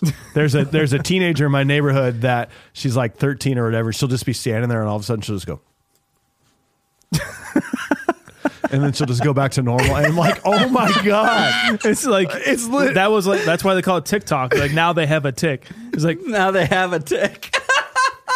And they've got to talk about it. It's basically Rocky. Rocky's like, yeah, we're just hanging out. And I'm just like, sorry, I'm a boxer. I'm a boxer. I don't know if you knew that. Yeah, I'm just always trying to keep I limber. compulsively dance because of TikTok. I'm sorry. Trying to remember what Mick told me about, All right, scene 4. Everyone is supportive of Rocky's quest, including Gaza, who gives him money for training expenses. Mick shows up and asks to be Rocky's manager. After a blow-up argument, Rocky accepts Mick's offer. Rocky begins his training, which includes running the streets of Philadelphia, working out at a gym with Mick, and punching meat at Paulie's meat locker. On Christmas Eve, Paulie causes a scene which causes Adrian to move in with Rocky. Do you buy the Southpaw explanation? of Rocky's why- description of Southpaw? I know that it was wrong-ish. Like So- they got some of it right. Yes, some of it. So I wanted to look into it. I'm like, I don't buy anything Rocky says, really. Like, I don't know if he really knows things. Sometimes it seems like he's just saying shit just to charm. or just to He's keep just talking. making shit up. Yeah. He's trying to fill space because like Adrian doesn't want to talk to him.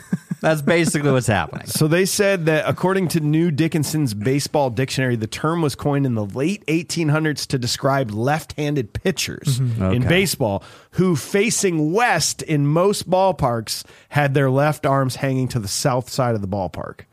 Gotcha. So that most ballparks were built facing the same direction, which meant left-handed arm is to the south. And then that term started to be applied to other sports, including boxing, and eventually became into general use. So like it's kind of right, but kind of not. South Yeah. Philly, South Jersey, Yeah. South Camden, Yeah. South Paul. I don't know what you're talking about. Pause, another name for hand. Why don't you just In case you didn't know.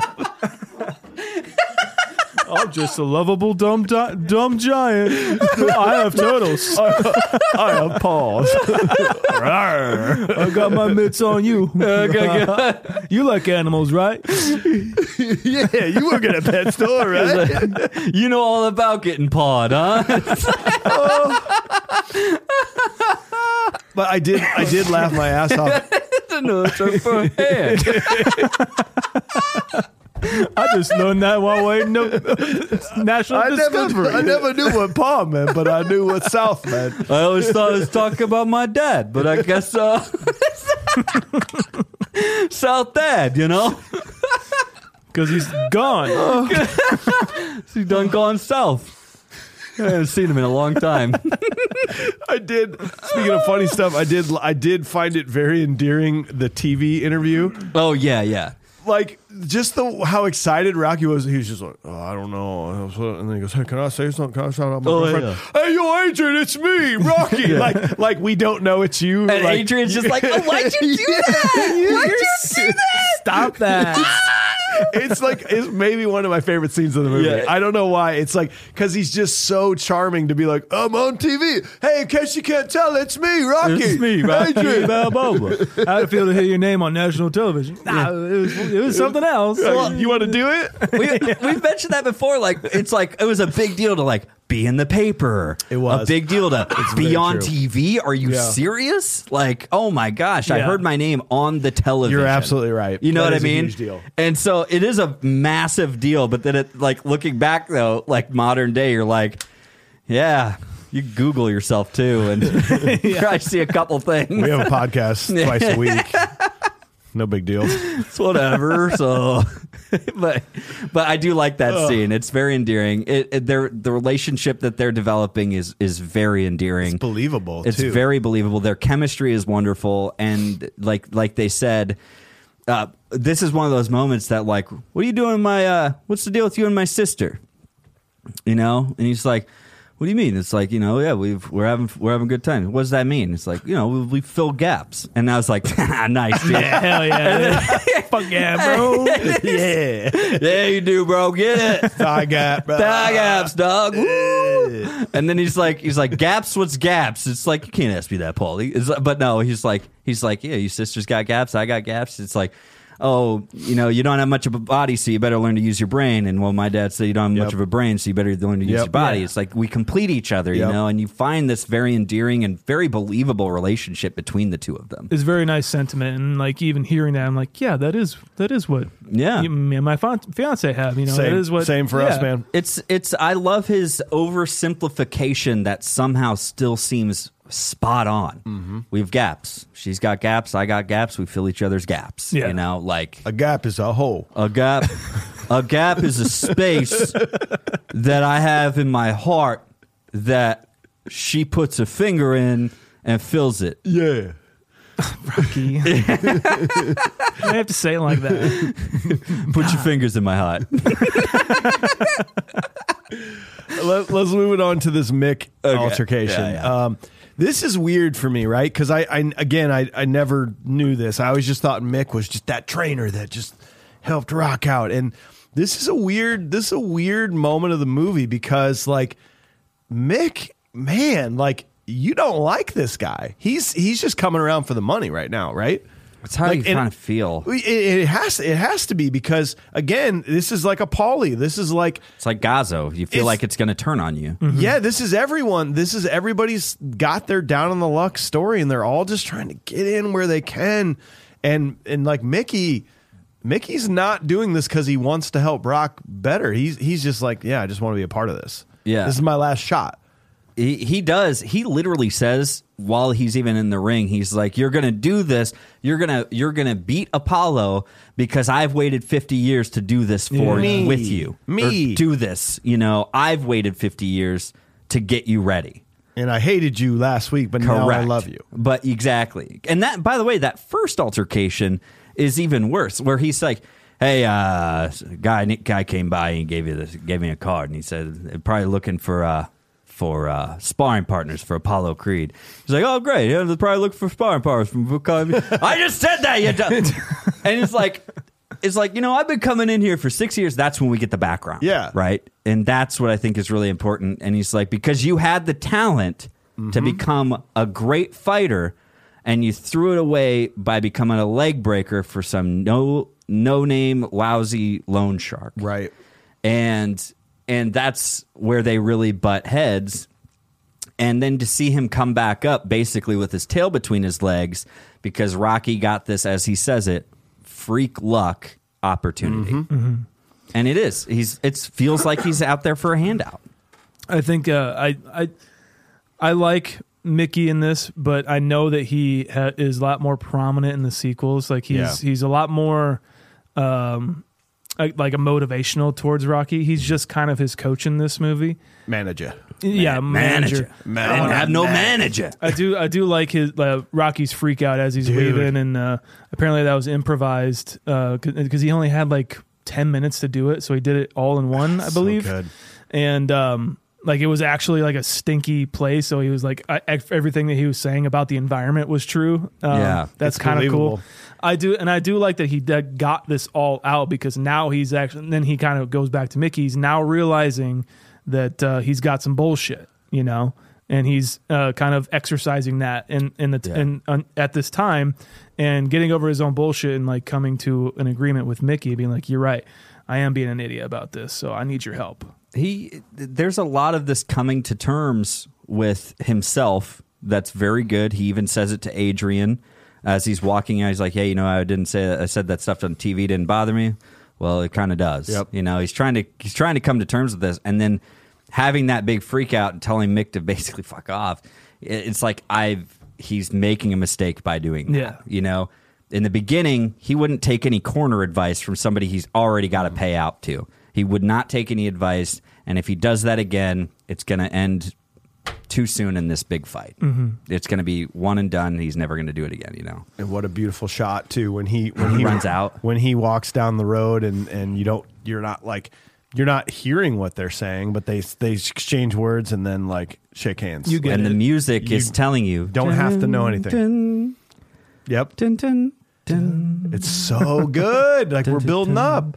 It's a beautiful scene. I loved it, seeing their origin story come together. And then now you've got some of the most famous montage shots of all time, right? Like this is the first time we get the Rocky montage, which moves forward. And I mean, like, first of all, that's not how you eat eggs. That's not how What is you he eat. doing? he definitely did that, didn't he? Yeah. Oh, yeah. 100%. He probably had to do that like several I times. hope not. Holy shit. He cracked 6 eggs into that glass. Egg. Half a fucking that's half a dozen. Half a dozen. See, half a dozen's 12, so half of that is 6. Hey, yo, Adrian. That's how I know. You got any chicks down here? Because I need some eggs. I don't know where I'm going with this. It's like, glad you The tried. pet store is And I was thinking to myself, I'm like, you know why he can't make that first jog and he's so worn out getting up those steps is because he's wearing fucking Chuck Taylors. Yeah. Chuck To run. Taylor's. Can you the imagine? flattest. His knuckles are flat just to match his feet. Like, come on, dude. He has terrible choice in footwear for like comfort. He's got those weird boots on at the beginning of the movie. Now he's wearing Chuck Taylors running around. Yeah. I'd rather run in those Italian leathers, man. Like, That's what I'm jeez, saying. I'm telling you. Yeah, I mean, you don't want to run around barefoot in Philadelphia, I don't think. So Yeah. you got to find something. You got to find something. I love his sweatpants, though. Big fan of his bell-bottom sweatpants. I like his outfit in general. Yeah. I didn't think I was going to like him in the hat and the leather coat. I liked it. Love it. I think he looks cool as Yeah. shit. But Sean, that shot, I think the shot of the movie though is that shipyard shot That's when he's cool. running. And I heard on that to the same thing. I heard that was all just like guerrilla, like they were just down there. They were just driving by. They were just running around doing stuff, and they'd be like, "Oh, get out and run right there." That ship was coming into dock right at the right time, and they're driving by, and He told him to get out Yeah. of the Go. car. Go, run. I'm going to film you. And Run he as takes fast as you and he can. takes those long strides, and then he just goes fucking beautiful. It's like literally like him winding up, like running that fast and winding up and getting to like be conditioned to do this, Yeah. It's a good just like one shot metaphor for this whole Yep. training sequence, This is more of what I love so much about this movie is those guerrilla tactics of filming these shots. They're actually driving by people, like him running by. People didn't know that was, they weren't extras. You can see people look at the camera. People are Straight looking, up. stinging the camera left and right. And there's shots of him running past these people, and they're kind of like interested in what's going on. And it played to the fact that this is Rocky now, and people around town should probably know you're about right. him. That is actually perfect. But then at the same time, those people are just interested in, like, there's a guy being filmed Yeah. Is this in a movie. going MTV on? Real World? What's going on here? A shot that stayed in the film is some guy was selling oranges and threw him an orange. It's awesome. They left it in. He grabbed it, waved back to him, and they left that shot in. Completely unscripted, and that guy didn't even know what was going on. It's amazing. So great. It's one of those scenes where like it's kind of a happy accident, like Yeah. the lettuce falling out of in Breakfast Club, Out of the sandwich, yeah. and Matrix, the little thing collapsing in the shootout thing. Yeah. It's just like that. You got to keep it in, man. Like when 100%. shit like that happens, you got blessed. you know? Absolutely. Scene 5, the night of the fight comes along. Apollo puts on a show, assuming this is an exhibition, but when he's knocked down by Rocky in the first round, he begins to fight hard. The fight makes it all 15 rounds, and Apollo is named the winner on a split decision. He embraces Adrian, and they declare their love for each other. I thought there was a really interesting moment here. Right before they get to the fight, he does that thing where he wakes up and he goes down to the auditorium, and he looks, and he's looking at the photo of him, and he's like, oh, those are... red with the white stripe instead of the white with the red stripe. I thought, watching that, I was thinking, oh, like, he just wants this to be perfect because this is his only shot. And is how I was viewing that scene. But apparently, reading up on that, they said that was a mistake by the props department. Like, they made the poster, but then the props department, like, brought him the wrong shorts. They also did that with the robe that didn't fit. And so again, to fucking Sly Stone and the writers' credit, they go, all right, let's see. Okay, cool. We'll make Rocky go down there and be worried about everything, and they'll have this comment about, look at that. So like they added that in there. Yeah. Then they added the robe doesn't really fit, like it's still too big. Like that is just a testament to the writing of this. We've said it the whole time that they just adapted as they went. And I loved that scene. That scene was never going to be in the movie, but I loved that anxiousness night before, like tomorrow's the day. And all those things, it's more creativity that has to come out because mistakes were made, unfortunately, and they didn't have the budget. It's not that they could redo this. They didn't have the budget to redo a big old painting of Rocky. One pair of shorts, that's all we have. They didn't have the budget to do another robe. Yeah. Right. Like I knew about the robe and everything. And like, again, it adds to his character that he's commenting on this because he doesn't have this filter of like, I should just let it go. Yeah. It adds to his character wholeheartedly. And it is his character. It is like, his character. It's, he's kind of beggy. Rocky really, who? I assume someone like in the film making that is like, Rocky who? Like, oh, I got his pants wrong. Whatever. Who gives a shit? Yeah. Like it's like that. And Yeah. so that mistake that happened in real life, like it's just this is why like movies like this, when shit like that happens and you're blessed with like something falling and it being a beautiful shot, you got to keep it that way, and you got to like kind of improvise on the spot like they did like this, and it just makes it better every single time. I totally agree with John G. Avildsen on this. But also, wasn't Sly Stone just like didn't have a dollar to his name? He was gonna sell his dog, or he sold his dog. I think he ended up having to do it because he couldn't feed him. Yeah. I don't think any other actor would have been able to portray this. No. Which is why I'm so glad that he was in this movie and he stuck to his guns, because he's the only one that I believe in this role. This is a movie about the kind of average guy coming up and doing something maybe even greater than him, And if it would have been James Caan, it'd have been like James Caan doing that. Oh, James Caan. It wouldn't have been, because people didn't know Sylvester Stallone. Right. It was just a normal guy they were watching back in 1976. So cool. That's another moment that almost didn't get shot. And Sly Stallone said that, no, this has to get shot. They said, well, you better do it now, and you better do it quickly. And it was the moment when he comes back from visiting the ring, and he says to Adrian, he's like, I don't think I can do it. And he voices his concerns and tells her that he's what he's scared of, and says, no one's ever gone the distance with Creed. If I don't win, if nothing else, I just want to go the distance. That's all I care about. No one else has ever done that. Then I'll know I'm not another bum from this neighborhood. And that, he did that in one take. And Got it. We got it. And he's like, no, it's so important because you have to know why he has to go this distance. Why it has to finish this way. You have to understand. You have to understand where he's coming from. And it was great. So, yeah, it's like even just like one shot, kind of just zooming in on him the whole time too. It's not easy to keep that, straight. Anything could have gone wrong. Absolutely. But it just worked. Yep. And that's what happens. Like I keep saying with these movies, for some reason, shit just works out sometimes. Yep. It was meant to be. Exactly. Yeah. Yeah, 100%. So other than the opening scene, we go an hour and 44 minutes without any boxing in a movie about boxing. Yeah. Which I think probably turns a lot of people off about this movie if they've seen any other Rocky movies. But we finally get to the boxing scene. And I have one thing to point out. I read this, and I also cultivated this a little bit. Rocky gets in the ring. He knocks down Apollo. Apollo's stunned. Apollo's hurt. He doesn't know what's going on.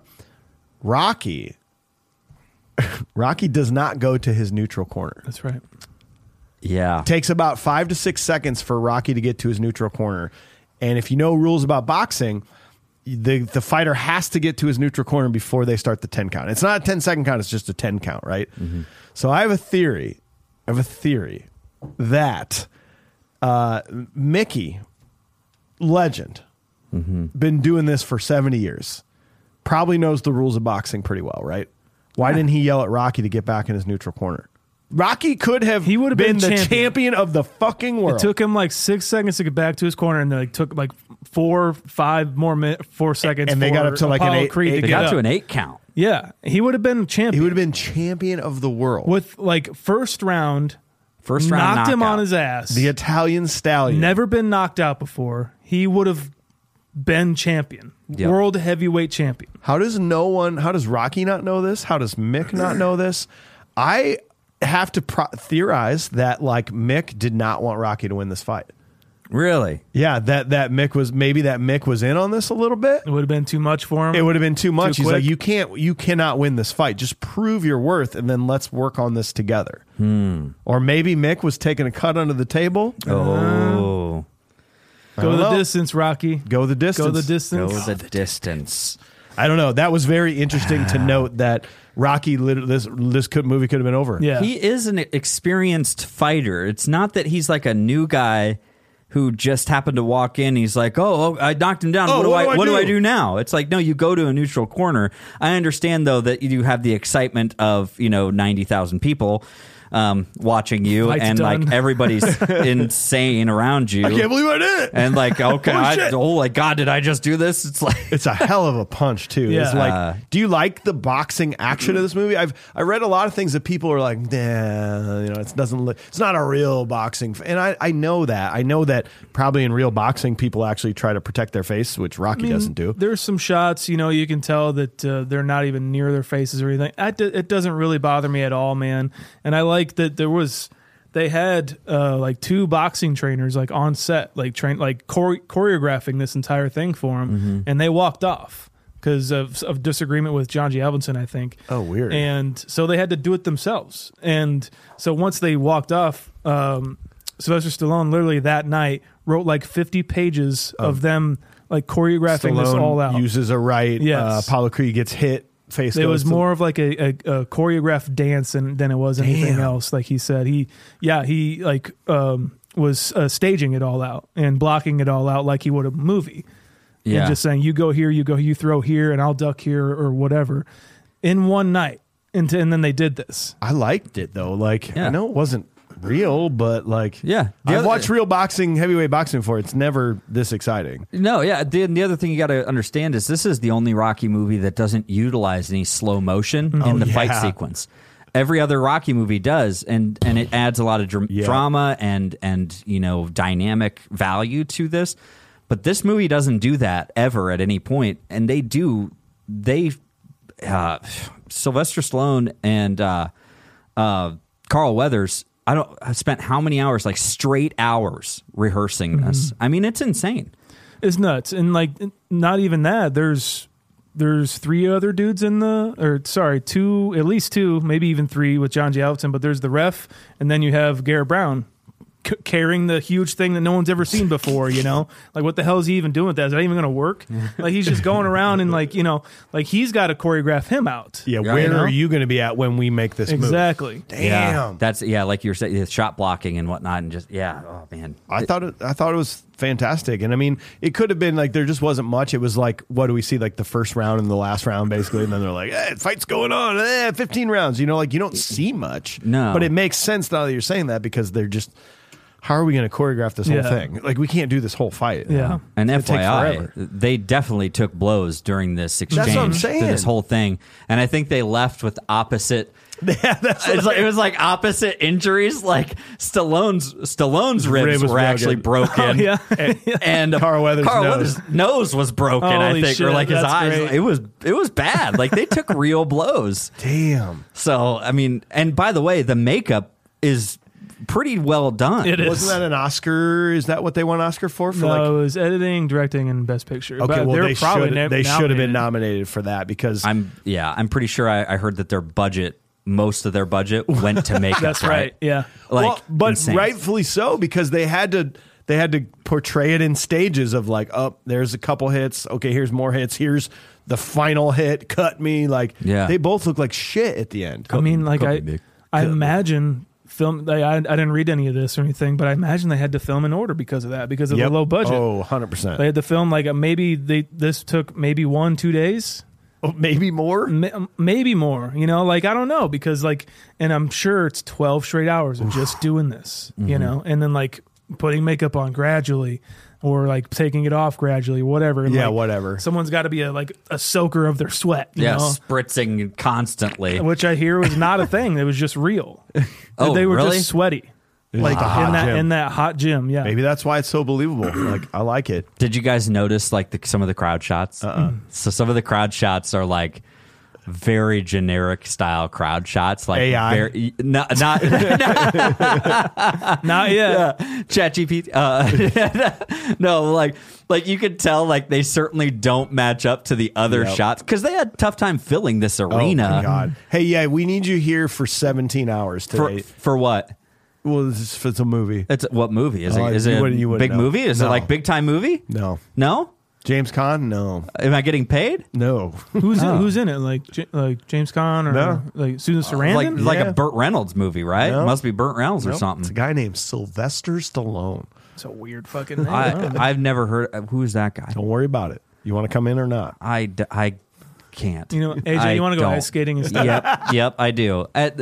But it's very funny. Like you'll see these very almost kind of like generic granular shots of like of crowd interaction and whatnot in between shots of characters like Gazzo and Adrian and like all this stuff. And it's pretty fun to watch. And you'll see some empty seats out there, even though it's supposed to be a sold out thing. Whoops.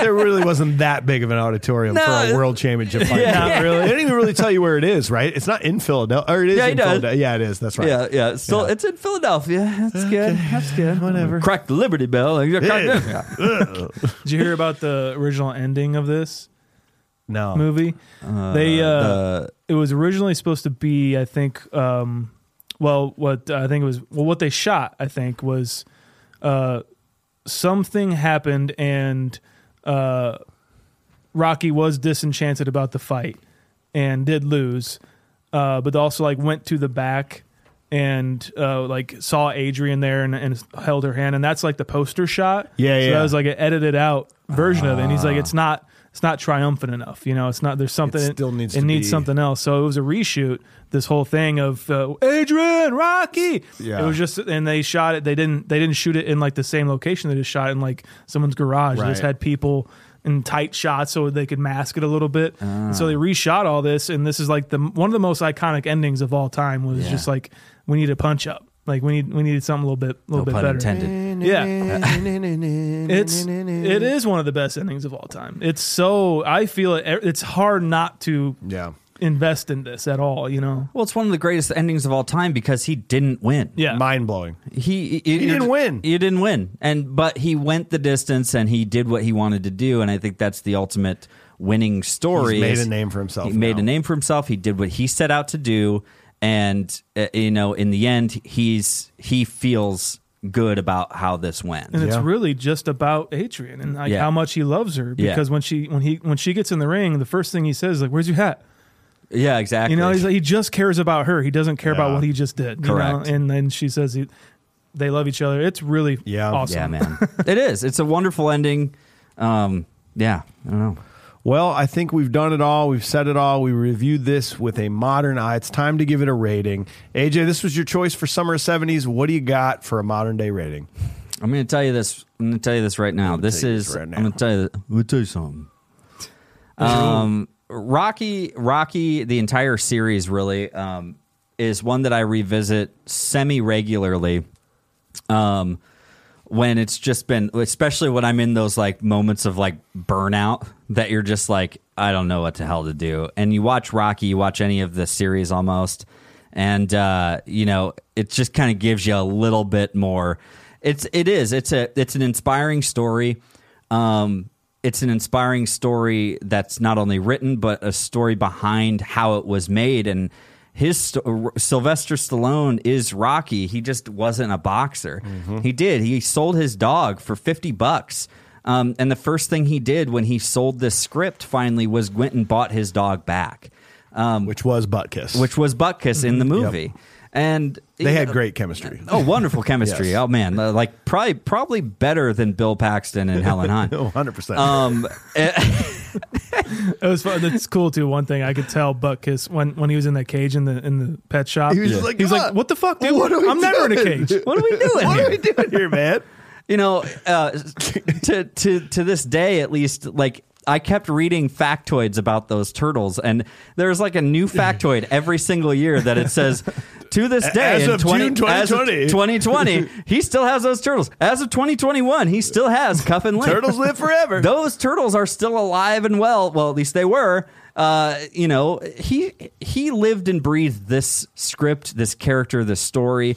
The story is very, very well written, and when you find out all the things that potentially could have gone wrong, but they persevered through to make this movie, and then give a real inspiration, not saying that this guy came from nothing, got the absolute luckiest shot in the world, and worked hard enough to beat the world champion. It's that he went the distance and he proved it to himself that he could.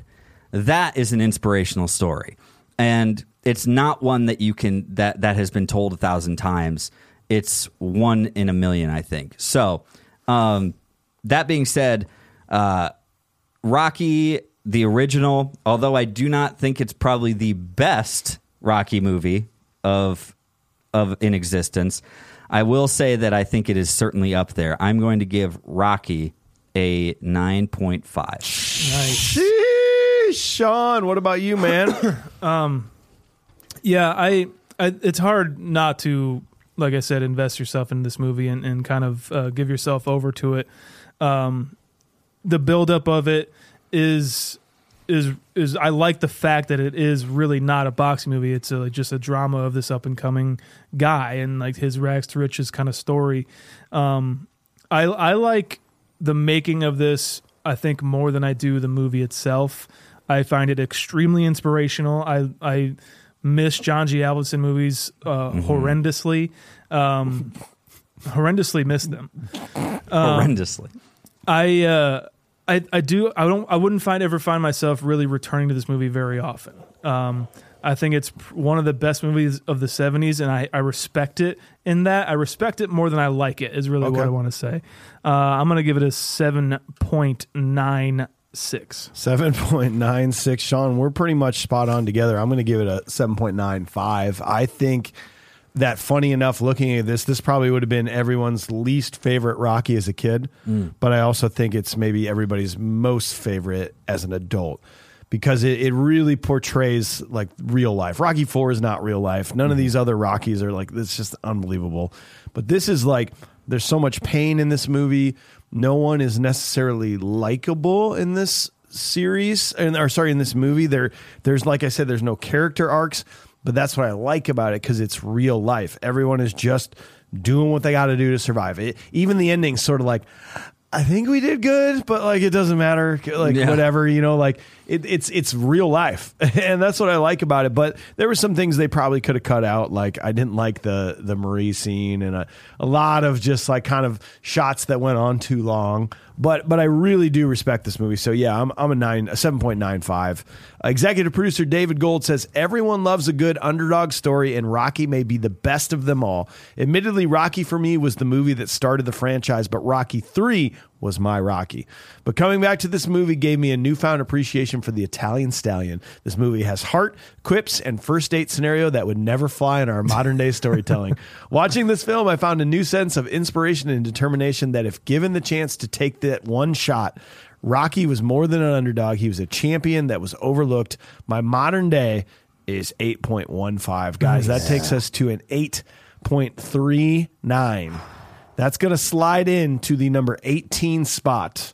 That is just below True Romance, just above Lethal Weapon. Okay. Is where Rocky flies. Feels good. Wow. Feels I like okay. that. I'm okay with that. Yeah. It deserves that respect. Like, Yes. it's got to get held up there. Top 20. That's good. And just I think for that's good. reference, this is also the highest rated on IMDb and Rotten Tomatoes of all the Rockies. Oh, This yeah, is it is. the highest. It is, yes. This is Yep. the highest. Yep. So just got to throw that out there. We appreciate everybody being here. We always love having you. We're so glad you tuned in. Next week, Summer of 70s continues. We got Texas Chainsaw Massacre, which is a summer movie. And that is followed by Duel. If you're new to the podcast, go back this time last year for another 70s movie, another summer movie, Jaws. Come on now. That is a very, very good episode. You It guys is. should go listen to that It's one. very fun. Definitely. Guys, thank you guys so much for listening to this show. Thank you for watching it on YouTube, because I know you tuned into YouTube at least for a couple We know you minutes. did. We know you did I that. should see what they were doing. What That was were kind they of a doing funny on part. They were YouTube? like laughing and making noises. Somebody did something that I couldn't hear. So I love uh, pantomime. there it is. And we appreciate you tuning in regardless. We also really appreciate it when you leave us a review. Slap a 5-star on this while you're listening. We always get them little bit of trolls that are coming out, right, Mike? So- Anytime the TikTok goes off, it's Troll That's City. right, Troll City. So we need your love, and we need you to solidify that with 5 stars. Leave us a review too, because we like to read them in our off time. And by all means, find us on social media at Confused Breakfast. Just about anywhere on social media, just search for Confused Breakfast. ConfusedBreakfast.com. You can go there and get some merch. You can get some shirts. You can get some koozies. I think you could get some sunglasses. Try some boxing gloves. Some boxing gloves. I think you can just get just straight hanging meat. Yeah. You can just buy your hanging meat straight from our website. Printed meat. Go to our website also and see our ratings of all the movies we've ever done. See our individual ratings and our overall show rating. Love you. Goodbye. Deuce. Please support our sponsors. Support us directly at patreon.com/confusedbreakfast. We are produced by Upload Media Group in Cedar Rapids. We got Craig on the controls. Just can't wait to go home. Adrian! Craig Rian! And you can learn more at uploadmediagroup.com. And we're also on the Cloud 10 iHeart Podcast Network. Learn more about that fantastic group of people at cloud10.fm. We're out. Deuces. Deuce. You can do it. You can do whatever you want. Just don't be creepy. Yep.